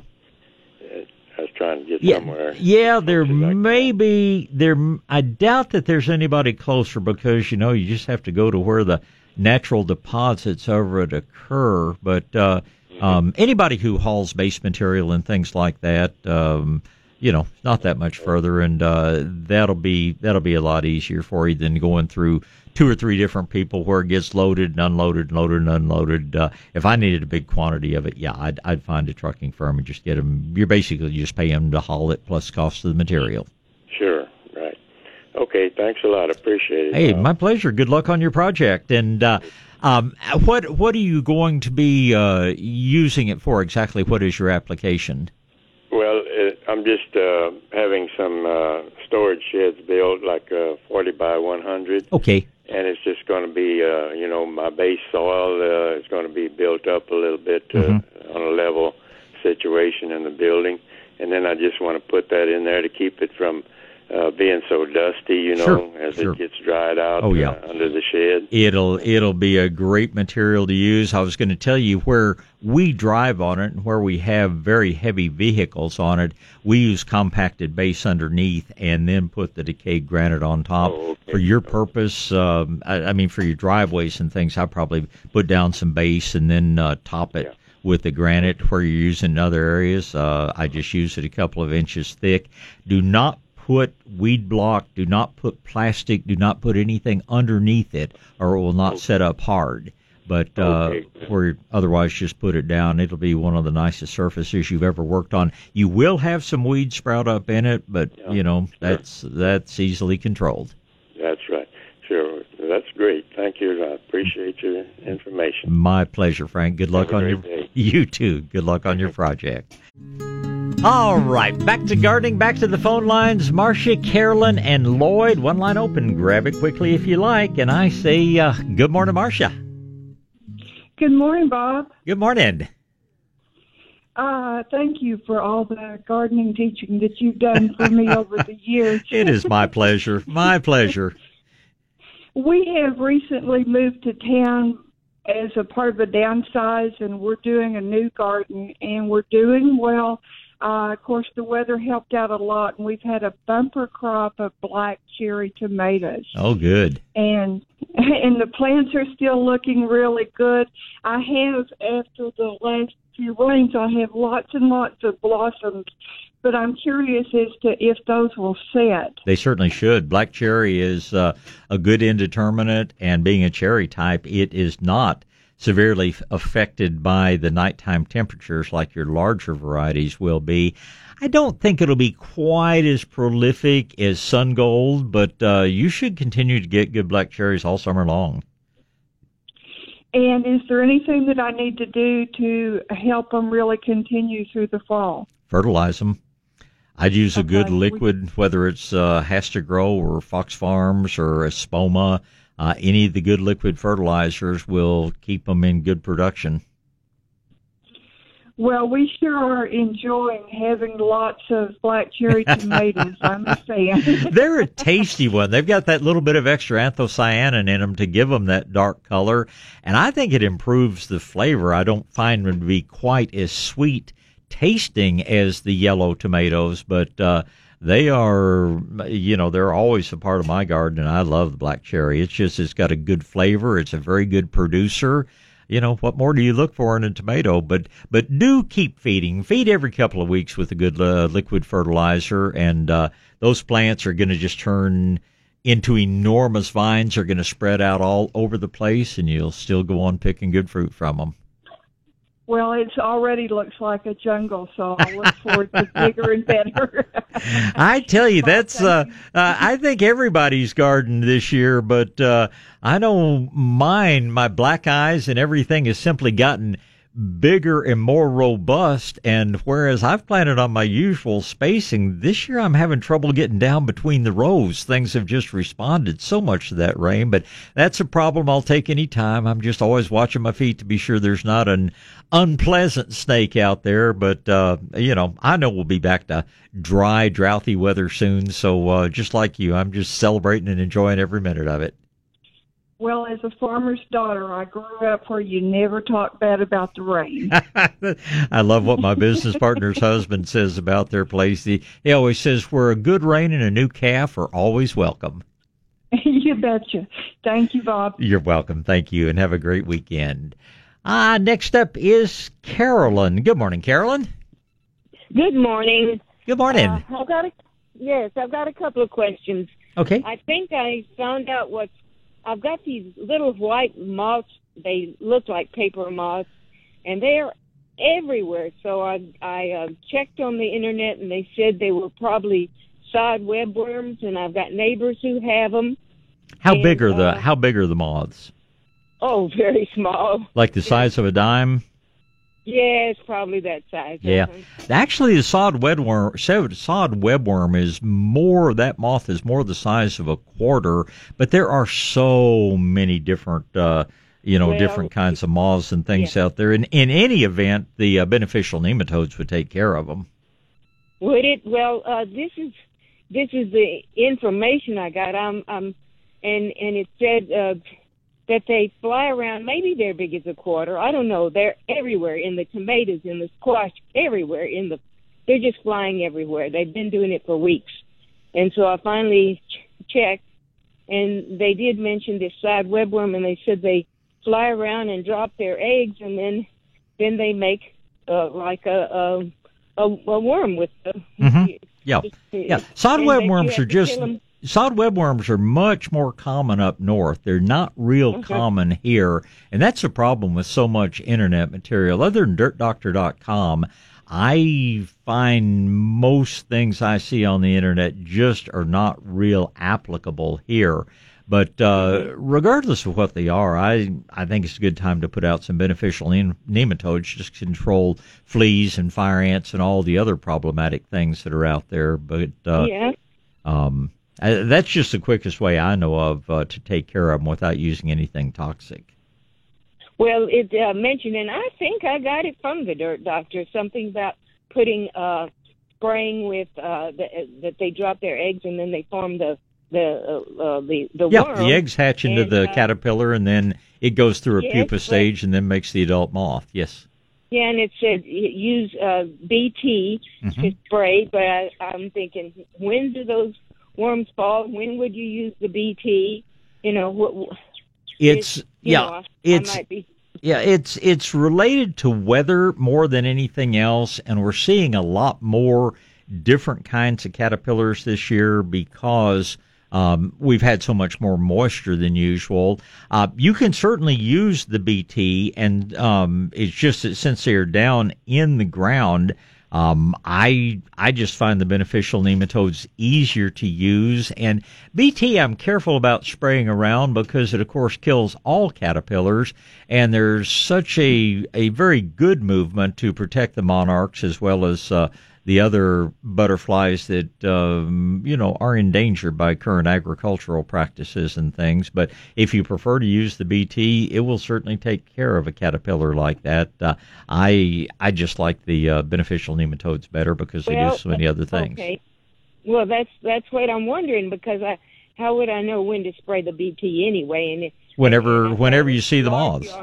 Yeah, whenever you see the moths, because they're getting ready, as you so accurately observed, to lay the eggs, which are going to make the caterpillars. BT has a relatively long shelf life, or a very relatively long life in the environment, especially if you put a little bit of molasses with it. So if you're seeing the moths, I'd very definitely head off the next generation.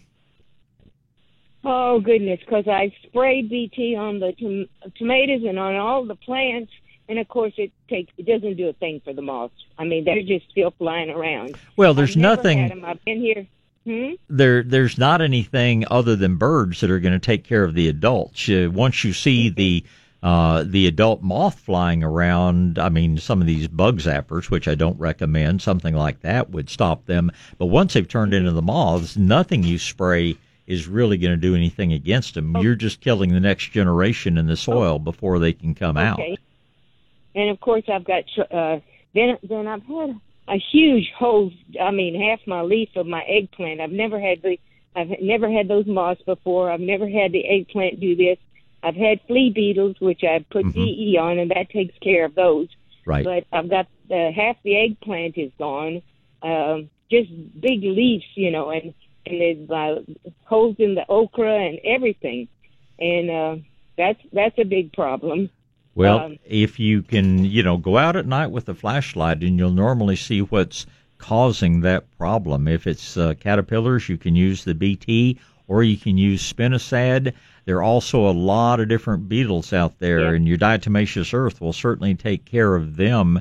I've been using something called spinosad soap, which is a combination of insecticidal soap and spinosad, and I've used that on stink bugs and a number of beetles, and it certainly helps me control things in my garden. Yeah. I've been using anyway.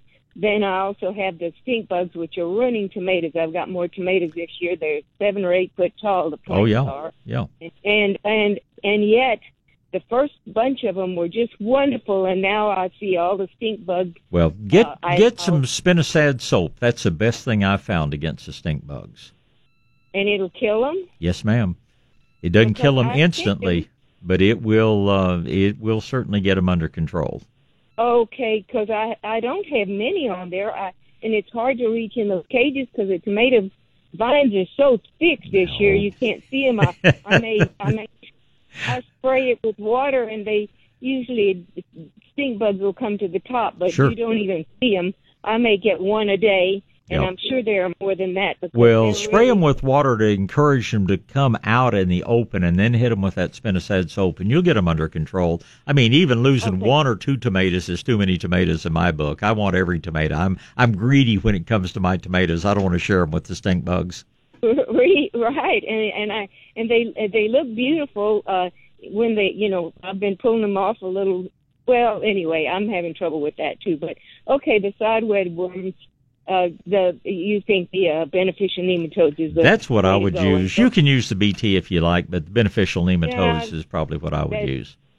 Okay, that sounds like the answer I need. Okay. Carolyn, I appreciate the call. Have a wonderful weekend. All right, back to gardening. We're going to talk to Lloyd and Leah, and Lloyd is up first. Good morning, sir. Hey, good morning, Bob. Good morning. To you. Likewise. Yes, I've got just a couple of questions here, I guess, in a response. But I had purchased a couple of small crepe myrtles at your great nursery about 6 weeks ago, and I just wanted to tell you they're just beautiful. They're blooming, just wonderful. Well, we'll take credit for helping you with nice plants, and you take all the credit for giving them good care. That's what they ought to do. Well, that's great. One question I've had, and I've heard from a couple of different people different things, so I'm going to call and talk to the expert about this. I've got some oleander. They're the old-fashioned red oleander. They're probably, Bob, about 6 years old, but they're over 10 feet tall. Right. And they haven't bloomed this year actually since the freeze a couple of years ago. They've been sporadic, and I've taken off the dead canes over the years, but I have never pruned them back. I heard that some people prune them all the way back to maybe 2 or 3 feet above ground. What's your recommendation on that? Are they out in full sun? They are. Okay. And you're fertilizing them regularly? Yes. Okay. What I do, I find that, and they are late flowering this year. A lot of the tropicals are blooming now, but just all the clouds and a little cooler weather, the standard oleanders just haven't put on as many flowers. They will. I go through, and I don't like just giving the whole plant a haircut, but if they're getting oversized, I'll go through and just cut the big old long canes, the ones that have really gotten too big. I'll cut them down to maybe 18 inches high, but I usually do it selectively rather than just giving it a whole haircut and then letting it grow back out again. I find that I think the plant's a little nicer looking, and I'm not giving up that much flowering. I can keep them in bloom virtually all summer long, but I prefer selective pruning. I don't think it has a lot of effect on flowering. I think your crepe myrtles, when it gets hot and dry, it's going to, I'm not crepe myrtles, your oleanders. When it gets hot and dry, I think they're going to flower regardless of what you're doing. But if they're getting a little bit big, I just go through and thin them out a little bit and take out the biggest and longest stems and leave the others alone. Yeah, they make a great screen for us, so they can pretty much get as tall as they want. And I didn't know if it would hurt the flowering for the following year, or it does limit it. And if you're using them for a screen, you're not really gaining anything. You're losing some of that screening effect. So I just kind of go through and do what we call pluck prune. Just take out anything that's gotten oversized, growing in a direction you don't want it. And I don't think there's anything to be gained by a real severe pruning. It sounds wonderful. Well, the only other comment I have is after listening to the show this morning, it reminds me of how much patience you have. It's just gardening can be so much fun, but it can be so trying as well. So yeah, it's I know nothing that will. If anybody gardens successfully, I can almost promise you they're a fairly patient person, because they have to be. I think that's the little boy's prayer is, "Dear Lord, give me patience and please hurry." You go have a good weekend. It's always good to talk to you. Good to talk to you, Bob. Thank you, sir. Bye. Bye-bye. All right, let's finish up the hour with Leah. Good morning, Leah. Good morning. 3 questions. Okay. 1, my poinsettia, it's beautiful. Kept it in the box. Took it out about a month. Now the leaves have they're brittle or crumbled or eaten, and I don't know why. Question number 2, my neighbors have lost their trees with this crazy weather we've been having. Yeah, just storm damage? Yes. Okay. All the way to the bottom. I have no problem with mine. I inherit my problem where I grew up, but the trees are very healthy. My dad planted them back almost, I'm going to say 65 to 70 years. They suggest I trim. I just want to leave them alone. I would leave them alone. I'm with you 100%. We had a lecture from a really good arborist recently, and he was showing us, in a diagram, how the more we prune on them, how the longer we make a bare trunk, the more likely they are to break in a storm. So I prune only enough that I can walk underneath them, and mow. I think probably 80% of the people in the world at least prune them excessively, and I think it leads to more storm damage. So I think you're doing it right. Thank you. Okay, and your third question? The poinsettia, the leaves. Yeah. It was perfect till I took it out. Are they brown and crispy, or are they just eaten away a bit? How does the damage start? It looks like they've been eaten away at. Yeah. My suspicion is either a caterpillar or a grasshopper. There are so many caterpillars out there right now. That is probably what is doing it. And you can get a little bit of the BT spray, mix a little bit of molasses with it. It remains on the plant. The caterpillars tend to come out at night when you don't see them. But if you spray it in the afternoon or evening, they come out and they take one bite off of a leaf that has the bacteria on it. They stop feeding immediately and die fairly shortly. Okay, should I bring it in since it was doing so well inside the house? Well, wherever you think it does best. I think they like a little time outside, porch or patio, but if you want to bring it in, if it's been doing well there and it's subjected to more problems outside, yeah, they can be fine as a houseplant as long as you have good light. Sounds like you know what you're doing with it. Well, with your guidance and listening to you, huge help. And I did have one more question. Okay. When can I trim again my bushes? I mean, really trim it. What kind of bushes? I'm not nowhere near knowing what kind of bushes I've got. Like boxwood and pittosporum and viburnum, things like that? Yeah, I think so. Yeah, you can trim them right now. The only time that it's really bad to trim is in the fall, because we don't want to create a lot of soft new growth that would then freeze. But you can do a fair amount of pruning right now if you've got the energy. Just wear a big hat and drink plenty of fluids, but get out and do your pruning this afternoon. It'll be just fine. Thank you so much. It's my pleasure. Don't dial right this second. Just sit back and enjoy while I punch that button right there and say good morning, Howard Garrett. Good morning. How's everybody? Everybody, I think, is enjoying a good 4th of July weekend. I tell you, I know I'm a little confused about the days, and that'll take probably a week or so to get over, but it's overall, it's been pretty nice. I mean, it's not nearly as hot as it frequently is by the 4th of July, and things are growing and producing in the vegetable garden. The flower garden's beautiful. There's just not a lot to complain about in the world right now.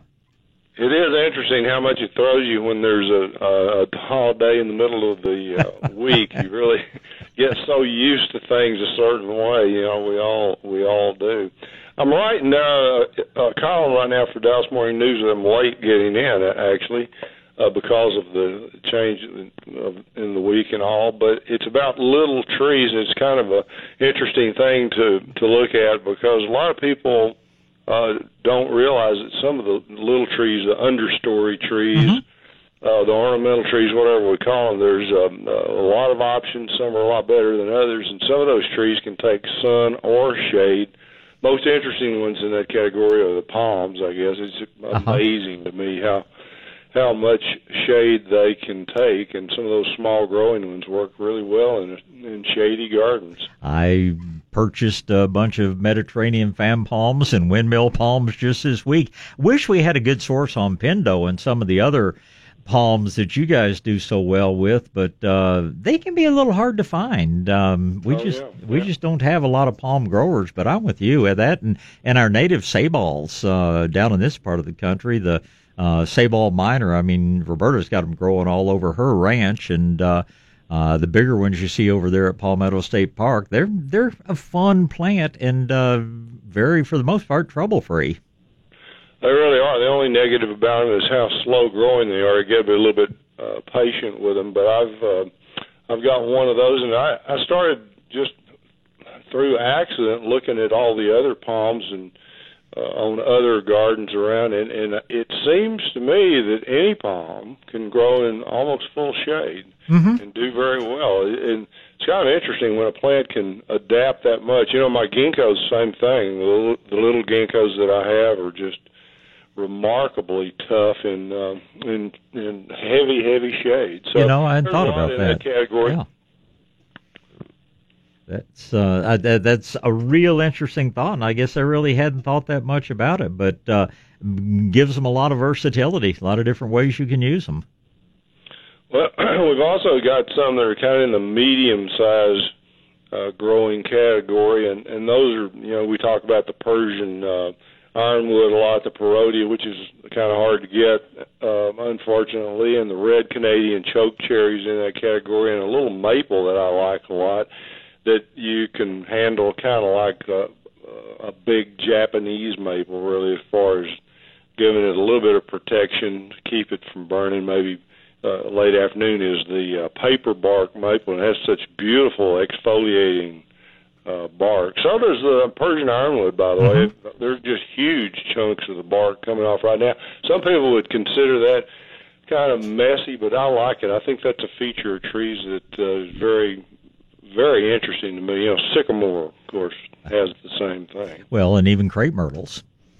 Oh, yeah. Some crepe myrtles have beautiful exfoliation. And the madrones, which don't find those very much in the trade. I think they're a little hard to germinate and get started, but there's so many pretty things out in nature there. And like you say, the understory trees, the smaller trees, even the redbuds, I think are a great tree, and some of them, like the ones with the purple foliage, are so pretty. There are 2 or 3 new ones out. I don't think they've really caught on as well, but good old Texas redbud for a understory tree, or a tree that'll take a little bit more sun, I think is hard to beat. I think they're tough. The only thing I'm seeing on some commercial projects where they're having troubles when they've gotten planted too deep, and there's just a huge percentage that were too deep when they came in, and then the contractor set them and they settled a little bit more. And when that happens, they're going to get borers, and they're going to start getting stress, and it's going to lead to other things. So just keep them nice and high, and they'll be fine. And the small ones, it's interesting about trees too, because some trees can take absolutely no shade at all. They'll just punch out on you. Desert willow, mesquite trees, crepe myrtles just really suffer if they have any shade at all. But just so many of them can take either condition. The Mexican buckeye, the Mexican plum can take either way. Some of the dogwoods, especially the rough-leaf dogwood, which I'm putting in this list, can grow in sun or shade. They're outstanding. I put rusty black haw viburnum in that group. That's a great one. And it's another native one. I look forward to seeing the column. And as always, it's just so educational, and it just brings up all the diversity that we have available to us, and so often especially the home builders just don't take advantage of it. It's so discouraging to drive through a neighborhood and the diversity just isn't there. Everybody has the same thing, and then you run into a problem with that one particular plant, like people, had the chestnut blight a few years ago, Dutch elm disease, and oak wilt here in the hill country. Just tells you how important diversity is. I think some of the biggest problems that we run into are just creating monocultures. I think that's a lot of what led to the elm problem, Dutch elm disease. Oh, yeah. No, it's what is the biggest problem with oak wilt, and I think some of the other things that we get when we get invasive pests in, they're in most cases, if you look at what's going on, they're attacking these monocultures or semi-monocultures that have been set up. Somebody was doing a lecture one time from the Forest Service, and it was pretty fascinating. I think that I took a picture of the slide he was using because it was so dramatic, but he was talking about pine bark beetle. Yeah. And he was showing an aerial view of this big mass of trees that was turning brown and going downhill quickly because of the beetle. And it just hit me right in the face. The trees are all in rows. Right. And I asked him, I said, do you really see as many problems with the native trees with the pine bark as the ones that have been planted, like you're showing there? And he said, no, most of it is with the planted trees. Now, that's not 100%. When there's drought and when there's other environmental factors that are really throwing heavy stress on the plants, it gets some of the native, or a lot of the native plants too, but big percentages of them are in the planted hybrid trees. Well, and it's going to be interesting to watch, too, on things like the Big Yellowstone Fire of 1989. When you go through those areas, a lot of those forests are coming back as monocultures because, there's one species of conifer that just outgrows everything else. Over time, the others, the diversity seems to come in, but you're exactly right, and it's going to be very interesting to watch and see. But in monoculture, it's just whether it's grass, whether it's trees, whether anything, it's just not natural. Yeah, some of the other plants that are interesting too, I was noticing two of my neighbors keep planting yuccas in some shady situations, and boy, they just really struggle with that situation. The aloe vera, on the other hand, which in commercial operations and where it likes it the most is growing in full sun, but it's a plant that you can grow inside in a container. Oh, yeah. You can grow in shade very, very well. Doesn't seem to mind it at all. But the agaves and the yuccas, both, you start up their toes if you get them out of the full sun. Yeah, that's true. It's interesting to me, too, talking about how important that root flare exposure is, that there are a lot of trees, especially when you get into some of the more forested areas, that the seeds don't germinate well if they land in the soil. The seeds germinate and grow better on a decaying tree trunk, which guarantees that root flare, that all the roots are going to start out well exposed. And that's how Mother Nature, that's how things evolved over the eons, to ensure that they were, that the root flare was exposed. And I don't see that as much walking through the woods around here, but boy, you go up in the Northwest and places like that, and look at how the redwoods and how a lot of those other trees have to germinate above ground level if they're going to do well. That's right.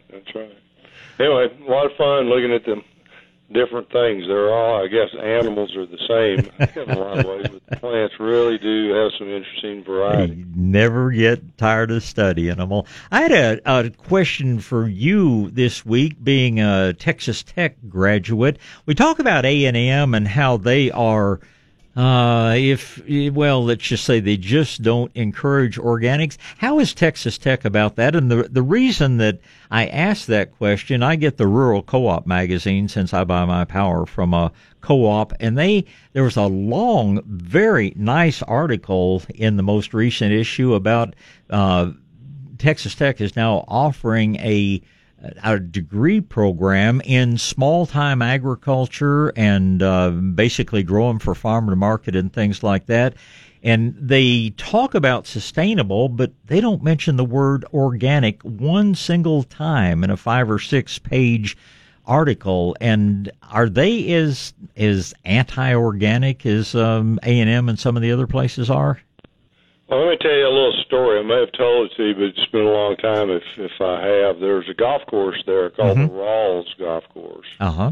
This fellow Rawls put up the money, and it was built on the campus there. And the young superintendent by the name of Eric Johnson, I had heard that he was doing an organic program there. And this was, time, I can't keep up with time anymore. It was probably 10 years ago. Which means it might have been 15. Yep. Yeah. 8 or 10 probably in that range, though. But I called him and I said, I'd love to come see what you're doing. He said, great, come out. And we actually got to play the course, and it was just gorgeous. The turf was beautiful.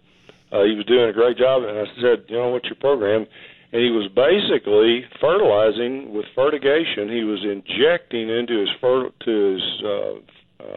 irrigation system his own version of Garrett juice. And that was it. He was 100% organic, with the exception of some fire ant issues, and I tried to help him with that. A lot of times you just get, your mind stuck in a direction that something won't work, and don't talk to somebody about some alternatives. And I talked to him about that. And it was incredible how beautiful the turf was. 100% organic. It had been written up in a couple of major magazines. I said, is the school help working with you and supporting and involved and everything, the ag department, the turf department and everything? He looked at me and kind of paused, and he said, Howard, he said, not only are they not interested, he said one of the professors will not let any of his students come out and work as an intern on the golf course and even see what's going on. Oh man, no, I don't think you told me that story. Yeah, it was kind of a slap upside the head. You think, how can people be so close-minded? Yep. And then the worst part of the story is that Rawls, the guy who put the money up, decided that the Troon management company should come in and take it over, which they did, and they brought in their own superintendent, and he lost his job. And the last time I talked to him, he was going to go back and get a master's degree, and he wasn't even in the industry anymore. But that just a perfect example of what we're dealing with. I tell people all the time, I'm rough on A&M, and we all are. All the organic friends pretty much are, because A&M is so negative about organics to a great degree. But Tech is as bad or worse, and other major universities around the country are as well. That's what created the need for Torque and the online course that we have established.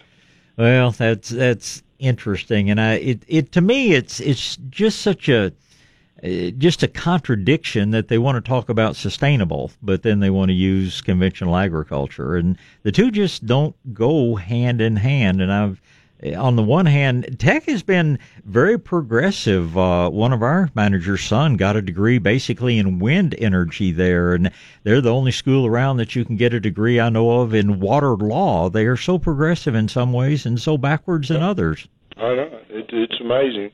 One of our I can't remember if it was a governor or one of the Texas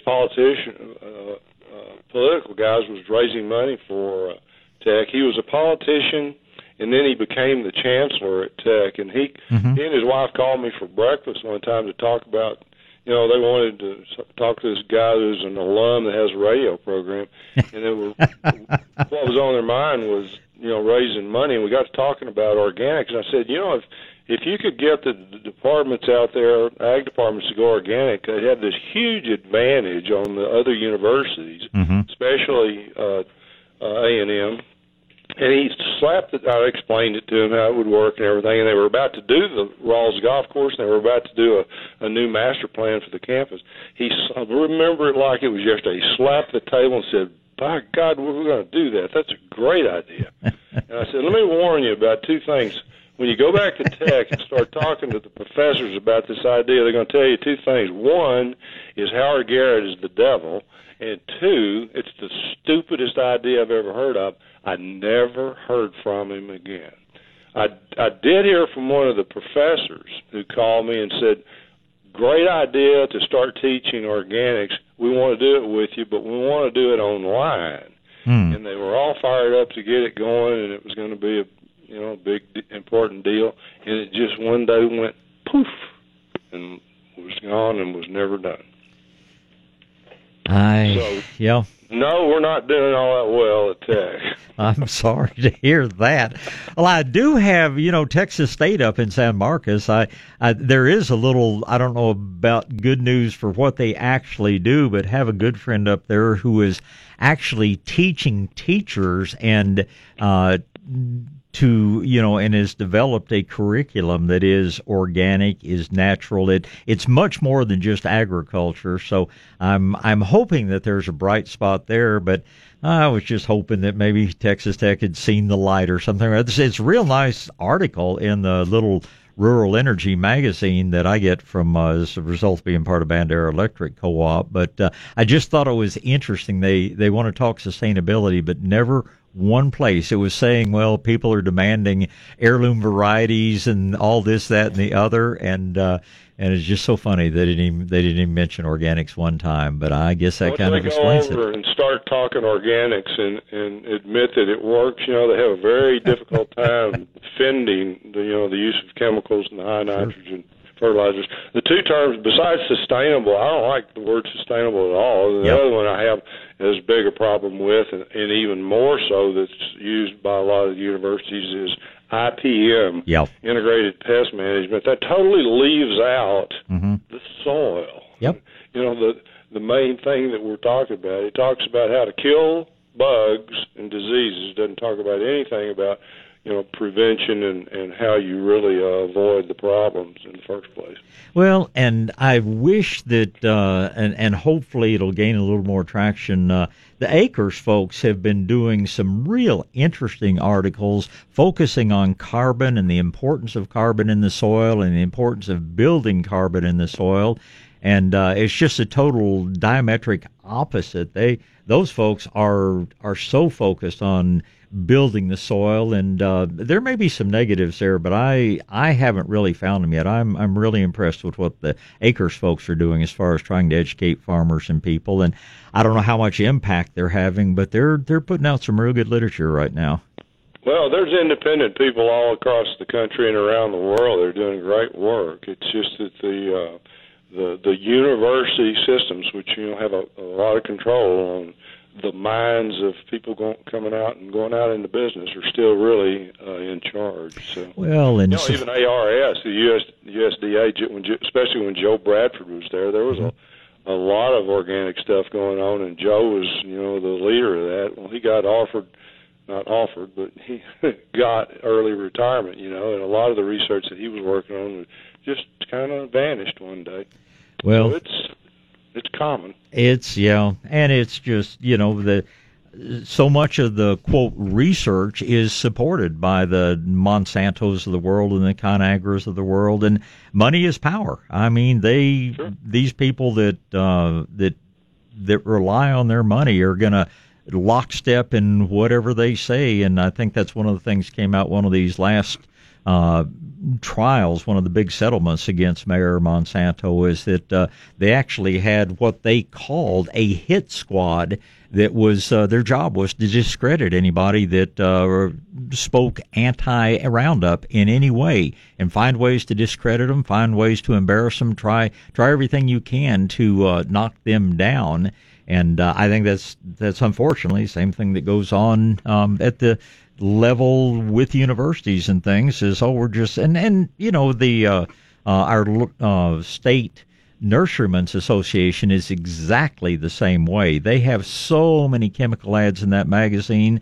They simply will not let anything organic get into it, and that's why we dropped our membership a number of years ago and said, you're just not our organization anymore. And because the Marilyn Good, the former, I think, editor of their magazine, had asked us to write articles, asked us to provide her with more articles about organics, and we wrote a very non-controversial introductory article, and they put a big disclaimer at the top of it that said this organization does not necessarily support or believe in the views expressed herein, and that went downhill in a hurry. They never called and asked for anything else, and that was shortly about the time we canceled our membership. But it's amazing the power of the dollar that these chemical companies have, and how free they are to wield it to try to do away with anybody that wants to offer any alternative view, regardless of how good it is for the world and the environment in general. Well, I had the same experience with what's now the only Texas magazine on gardening that's left that I know of. And they told me that I was talking about things in my column that didn't have university support, the land grant university backing, and so I couldn't write those kind of things, and we ended our relationship real quickly. There's a new owner of that magazine now, and I don't think they're a whole lot better, if any. If they are better, I would stand corrected and would love to see what they're doing, but I don't think that they are. In the meantime, we'll just all keep doing it right and making things healthier and having more fun. We'll have our radio shows with 10 times the audience of the other guys, and our websites that just do it the right way. And it'd be interesting to know, and I'm sure they do readership surveys, but I'd be willing to bet that your article in the Dallas paper is probably far more widely read than some of the, shall we say, the conflicting views supported by another author there. It'd be real interesting to know. I hear nothing but good. In fact, my aunt has started clipping and sending me a lot of your columns, saying, I just want to be sure that you got to read this. And she says her friends just love your columns in the Express News, in the Dallas Morning News. So be interesting to know. I appreciate that. They can all read them online. We're putting that in our newsletter, a link to it right after it runs in the paper. So you can see my Little Trees article next. And I will look forward to doing it. And you get out and enjoy this weekend, and we'll try to keep Saturday, Sunday, and Monday straight in our heads and get back to a little bit more normal schedule next week. Well, I hope everybody is having a good 4th of July. I did the very patriotic thing day before yesterday of shooting 76. How's that for a perfect score to shoot on July the 4th? And of the great commemorative of way back a few years ago in a year that ended with 76. So that's a good round of golf and a good patriotic thing to do. Enjoy it, Bob. See you guys next week. Look forward to it. Thanks, Howard. Bye. All right. Mr. Howard Garrett is the Dirt Doctor. I hope you check out his website, dirtdoctor.com. Just in my opinion, it is by far the best on the internet and one of the few places that you'll get information that truly is applicable to South Texas. All right, phone lines are full. We're going to talk to Al and Paul and Linda and Evelyn, and Al managed to call in first. Good morning, Al. Good morning, Bob. Morning, sir. Question about revitalizing the turf on my yard. I've got parts of the yard look pretty good, and other parts are kind of sparse, and I've got good-looking clumps of grass, and then areas that are bare. And it kind of looks to me like the nutrients in the turf are not what they need to be. Let me tell you what I did. I put down 3 cubic yards of compost this spring. Okay. And then I put down about 4 bags of that Texas tea, and I've done 2 treatments of the Scott's Liquid Turf Builder. And I went out the next day or so, and it didn't look any different. So I'm looking for a miracle cure. Okay, well, stay away from the Scott stuff. That is undoing a lot of the good that you've created because it's very antimicrobial. Unfortunately, things don't happen overnight. You have done exactly what, I would do. I would probably spray it down with Garrett juice, and you don't have to mix your own. You can actually buy Garrett juice. You've put all the raw materials in place. You brought in a fair amount of microbial life with your compost. You brought in some good nutrients. You brought in some good fertilizer with your Texas tea. And what we need to do is just kind of activate all that stuff and get all the soil microbial life really built up. And about the only thing I would do now, I would be fertilizing on a quarterly basis. I don't know when you put your Texas tea on, but and you might jump over this time and use Medina. You might jump over next time and use Nature's Creation because they're based on 3 entirely different nutrient sources, and this is just going to give you, even more diversity out there. If I were going to add any things, like I say, I would definitely spray the yard down with Garrett juice. I do that about once a month. If you have any areas where you don't feel like the color of the grass is that good, get some of the Ladybug Magic Stand. There's still plenty of it out there, and spread a little bit of that around the area. That has done more in my yard and vegetable garden to green things up than anything that I've ever used. So I think you're off to a real good start. Like I say, maybe a little Magic Stand, definitely some Garrett juice, and I think you'll see a big turnaround in that yard. It's not going to happen overnight, though, and we're just talking about patience and how hard it is to have as a gardener. But it just takes a little while for everything to kick into gear. The good news is that once it does, your input's going to be minimal. It's going to pretty much start taking care of itself. Well, that's good news. Hey, Bob, I had one other question. Yes, I'm sir. getting ready to put down a pallet of grass. Uh-huh. And I've got the soil prepared as far as loosening it up, and it's thick. The soil is about 5 inches thick, so it should be a good base for it. Yes, sir.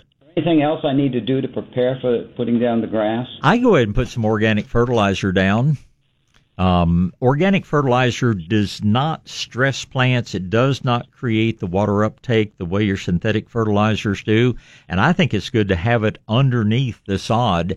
And, of course, when you put your sod down, the most important thing you do is use one of these water-fillable rollers to roll it. You're not trying to level it. What you're doing is taking out any air pockets between the sod and the soil underneath. So I consider rolling to be the most important part of putting out new sod. But no, I'd put some organic fertilizer underneath, put your grass out, roll it, and then get into a good watering pattern. So you're talking about the Texas tea then? Texas tea or Medina or Nature's Creation, any of those would be just fine. Okay. Well, thank you for the information. I appreciate that. Take some pictures before and after. I think you're going to see a big change. Well, I need to do that, yeah. It changes so slowly that it's hard to notice. Yeah, well, that's why it's always good to document it. Al, it's always good to talk to you. You call anytime we can help. Okay, thank you, sir. Thank you, sir. Bye. All right, next up is Paul. Good morning, Paul. Hey, Bob, I work for a sod farm, and I appreciate what you just said there as far as putting down a good organic fertilizer underneath and then rolling it. That's what I tell people all the time, and that really does help give it some good root stimulation, gets it to take into there. I'm glad to have that verification. Yes, sir. I got a couple of questions. I put down beneficial nematodes probably March, and my backyard was looking great. I didn't have ants or bugs or anything, and now I've got 2 big ant hills in my backyard. Is it just time to put down some more? Maybe I missed an area, or... Well, the thing about beneficial nematodes is as long as they find a prey organism, in other words, they don't just lay their eggs in the soil, they actually lay their eggs into a grub worm or an ant or whatever larval state that they are parasitizing. They say 2 nematodes get together in a grub worm, they can produce 100,000 offspring. But once the prey organisms, once their numbers have been knocked down, then the nematode numbers start going down. The average or the most species and your better nematode products will have 6 or 7 species of nematode in there, but they only live about 60 days. So if you've done a really good job of wiping out all the bad guys, then the numbers on the nematodes start going down again. So I think it's up to you. If all you have is a couple of mounds, you might want to go out and just spot treat, because there's so many fire ants around. They just, every time we get a rain, more queens form, and they spread around so much. If I had just a couple of mounds show up, I would be tempted just to go out and hit those mounds with orange oil or mound drench or something like that. If I have more mounds show up, if I start having fleas, if I start having an indication that, that I need to put out more nematodes, I would do that. But I think at this point, just the numbers on the fire ants is just kind of a little overwhelming. And in my yard, well, I'm actually doing this because I put out the nematodes a while back. I still have a couple of fire ant mounds, and they just got blasted with orange oil, and they're dead and gone now. But I wouldn't be rushing to put out more nematodes, but I would be watching things carefully. Okay.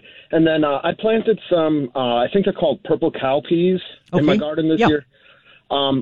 I didn't know what they were. My kid picked the packet. I said, sure, we got room. Well, these things are like producing. What do I do with them, Bob? Do I wait till they're purple and pick them and then dry them for the beans or the peas out of them? No, do I pick them when they're green? And I would pick them. They will start to yellow slightly. And that's you will want to shell them. You will want to eat the little peas inside. Rather than the whole thing. These are not an edible pod bean, so to speak. So you're just gonna take your thumb and basically zip down along that, and just do them. You're just basically a type of black-eyed pea. And up north, they feed them to cattle. Us good Southerners know what good things black-eyed peas are. But leave them on when you notice them first starting to discolor in yellow. That's the time you want to pick them and shell those peas out. And it's a great thing for your kids to learn to do. Okay, and then so the ones that have gone purple, just take those off and then use those for seeds to replant again. Well, you can do that as seeds or open them up. If the little peas have gotten hard, save those for seed. If they're still soft and moist, then have yourself a good put a couple of jalapenos with them and have some good peas tonight. Perfect. Well, my garden's coming along, Bob. You gave me the advice on the mason bee houses, and I'm starting to actually had 2 successful picks of zucchinis that are actually looking like good zucchinis. Good. So I've noticed, your information really helps us Yankees come down here and figure things out. Well, it's a pleasure being here for you. Call me anytime I can help, Paul. And thanks for the verification on how you would do the sod. I look forward to visiting again. Thank you, sir. Yes, sir. Bye. Bye. Right now, we're talking gardening. We're going to finish up with Linda and Evelyn. And Linda is up first. Good morning. Good morning, Bob. How are you? I'm great. How are you doing this morning? I'm okay, thank you. Good. I have a unique little problem here. I rescued a mama cat and her 2 kittens in my back acre. Okay. And I started feeding the mama cat, and then I started feeding the babies after they were able to eat hard food. Uh-huh. But now they're in my back patio, and I have an 8x8 area that was just soil. and I would weed eat it and keep the weeds off of it. But the kitty cats are doing their thing in that area. And what I would like to know is what can I put in that 8x8 area so that it will deter them from going there? Would it be, somebody said nothing soft. And I did put some mulch, but that was soft, and they dug right through it and did their thing there. If you want to put down a mulch material, get pecan shells. Some of these companies around that crack pecans, if you look up the places that offer to crack pecans and shell them, they either give away or sell at a very low price the cracked pecan shells, and they're a great mulch. They're very good for the soil, but again, they're rough enough that the cats don't like digging around in there to do their business. The other choice is lava rock. I was out at Stone and Soil Depot the other day, and they actually have the lava gravel, and that's the same way. The cats don't like digging in that. So if you want to keep them out of that area, either one of those things would be a good material to put down as a mulch. Oh, wonderful, wonderful. Okay, I will do that. So you said Home Depot? No, Stone and Soil Depot. Stone and Soil Depot. Yeah. Okay, I can do that. And then right there in that same little area, I have a small crepe myrtle. Now, what do I do to allow the sun, the roots, everything to be the way it needs to be so that it'll survive and I won't. Having either of these mulches around is not going to hurt a thing. At some point, you need to dig around the base and be sure that crepe myrtle's not buried too deeply, that you actually see the major roots flaring out from the trunk. But that crepe myrtle just loves sun, loves occasional water, and loves little fertilizer, so it pretty much will take care of itself. Do check to be sure the root flare is exposed, and when you put out your pecan shells or lava rock, don't put it right up against the trunk. Stay maybe 6 inches away from the trunk, and your crepe myrtle should love it. Okay, great. Now, will Fanuc have the pecan shells or not? You'll have to call them. I don't know. 648-1303 is their phone number. I think it'll more likely be somebody like Papes or one of the big pecan houses that, offers people bring in your pecans and they'll shell them for you.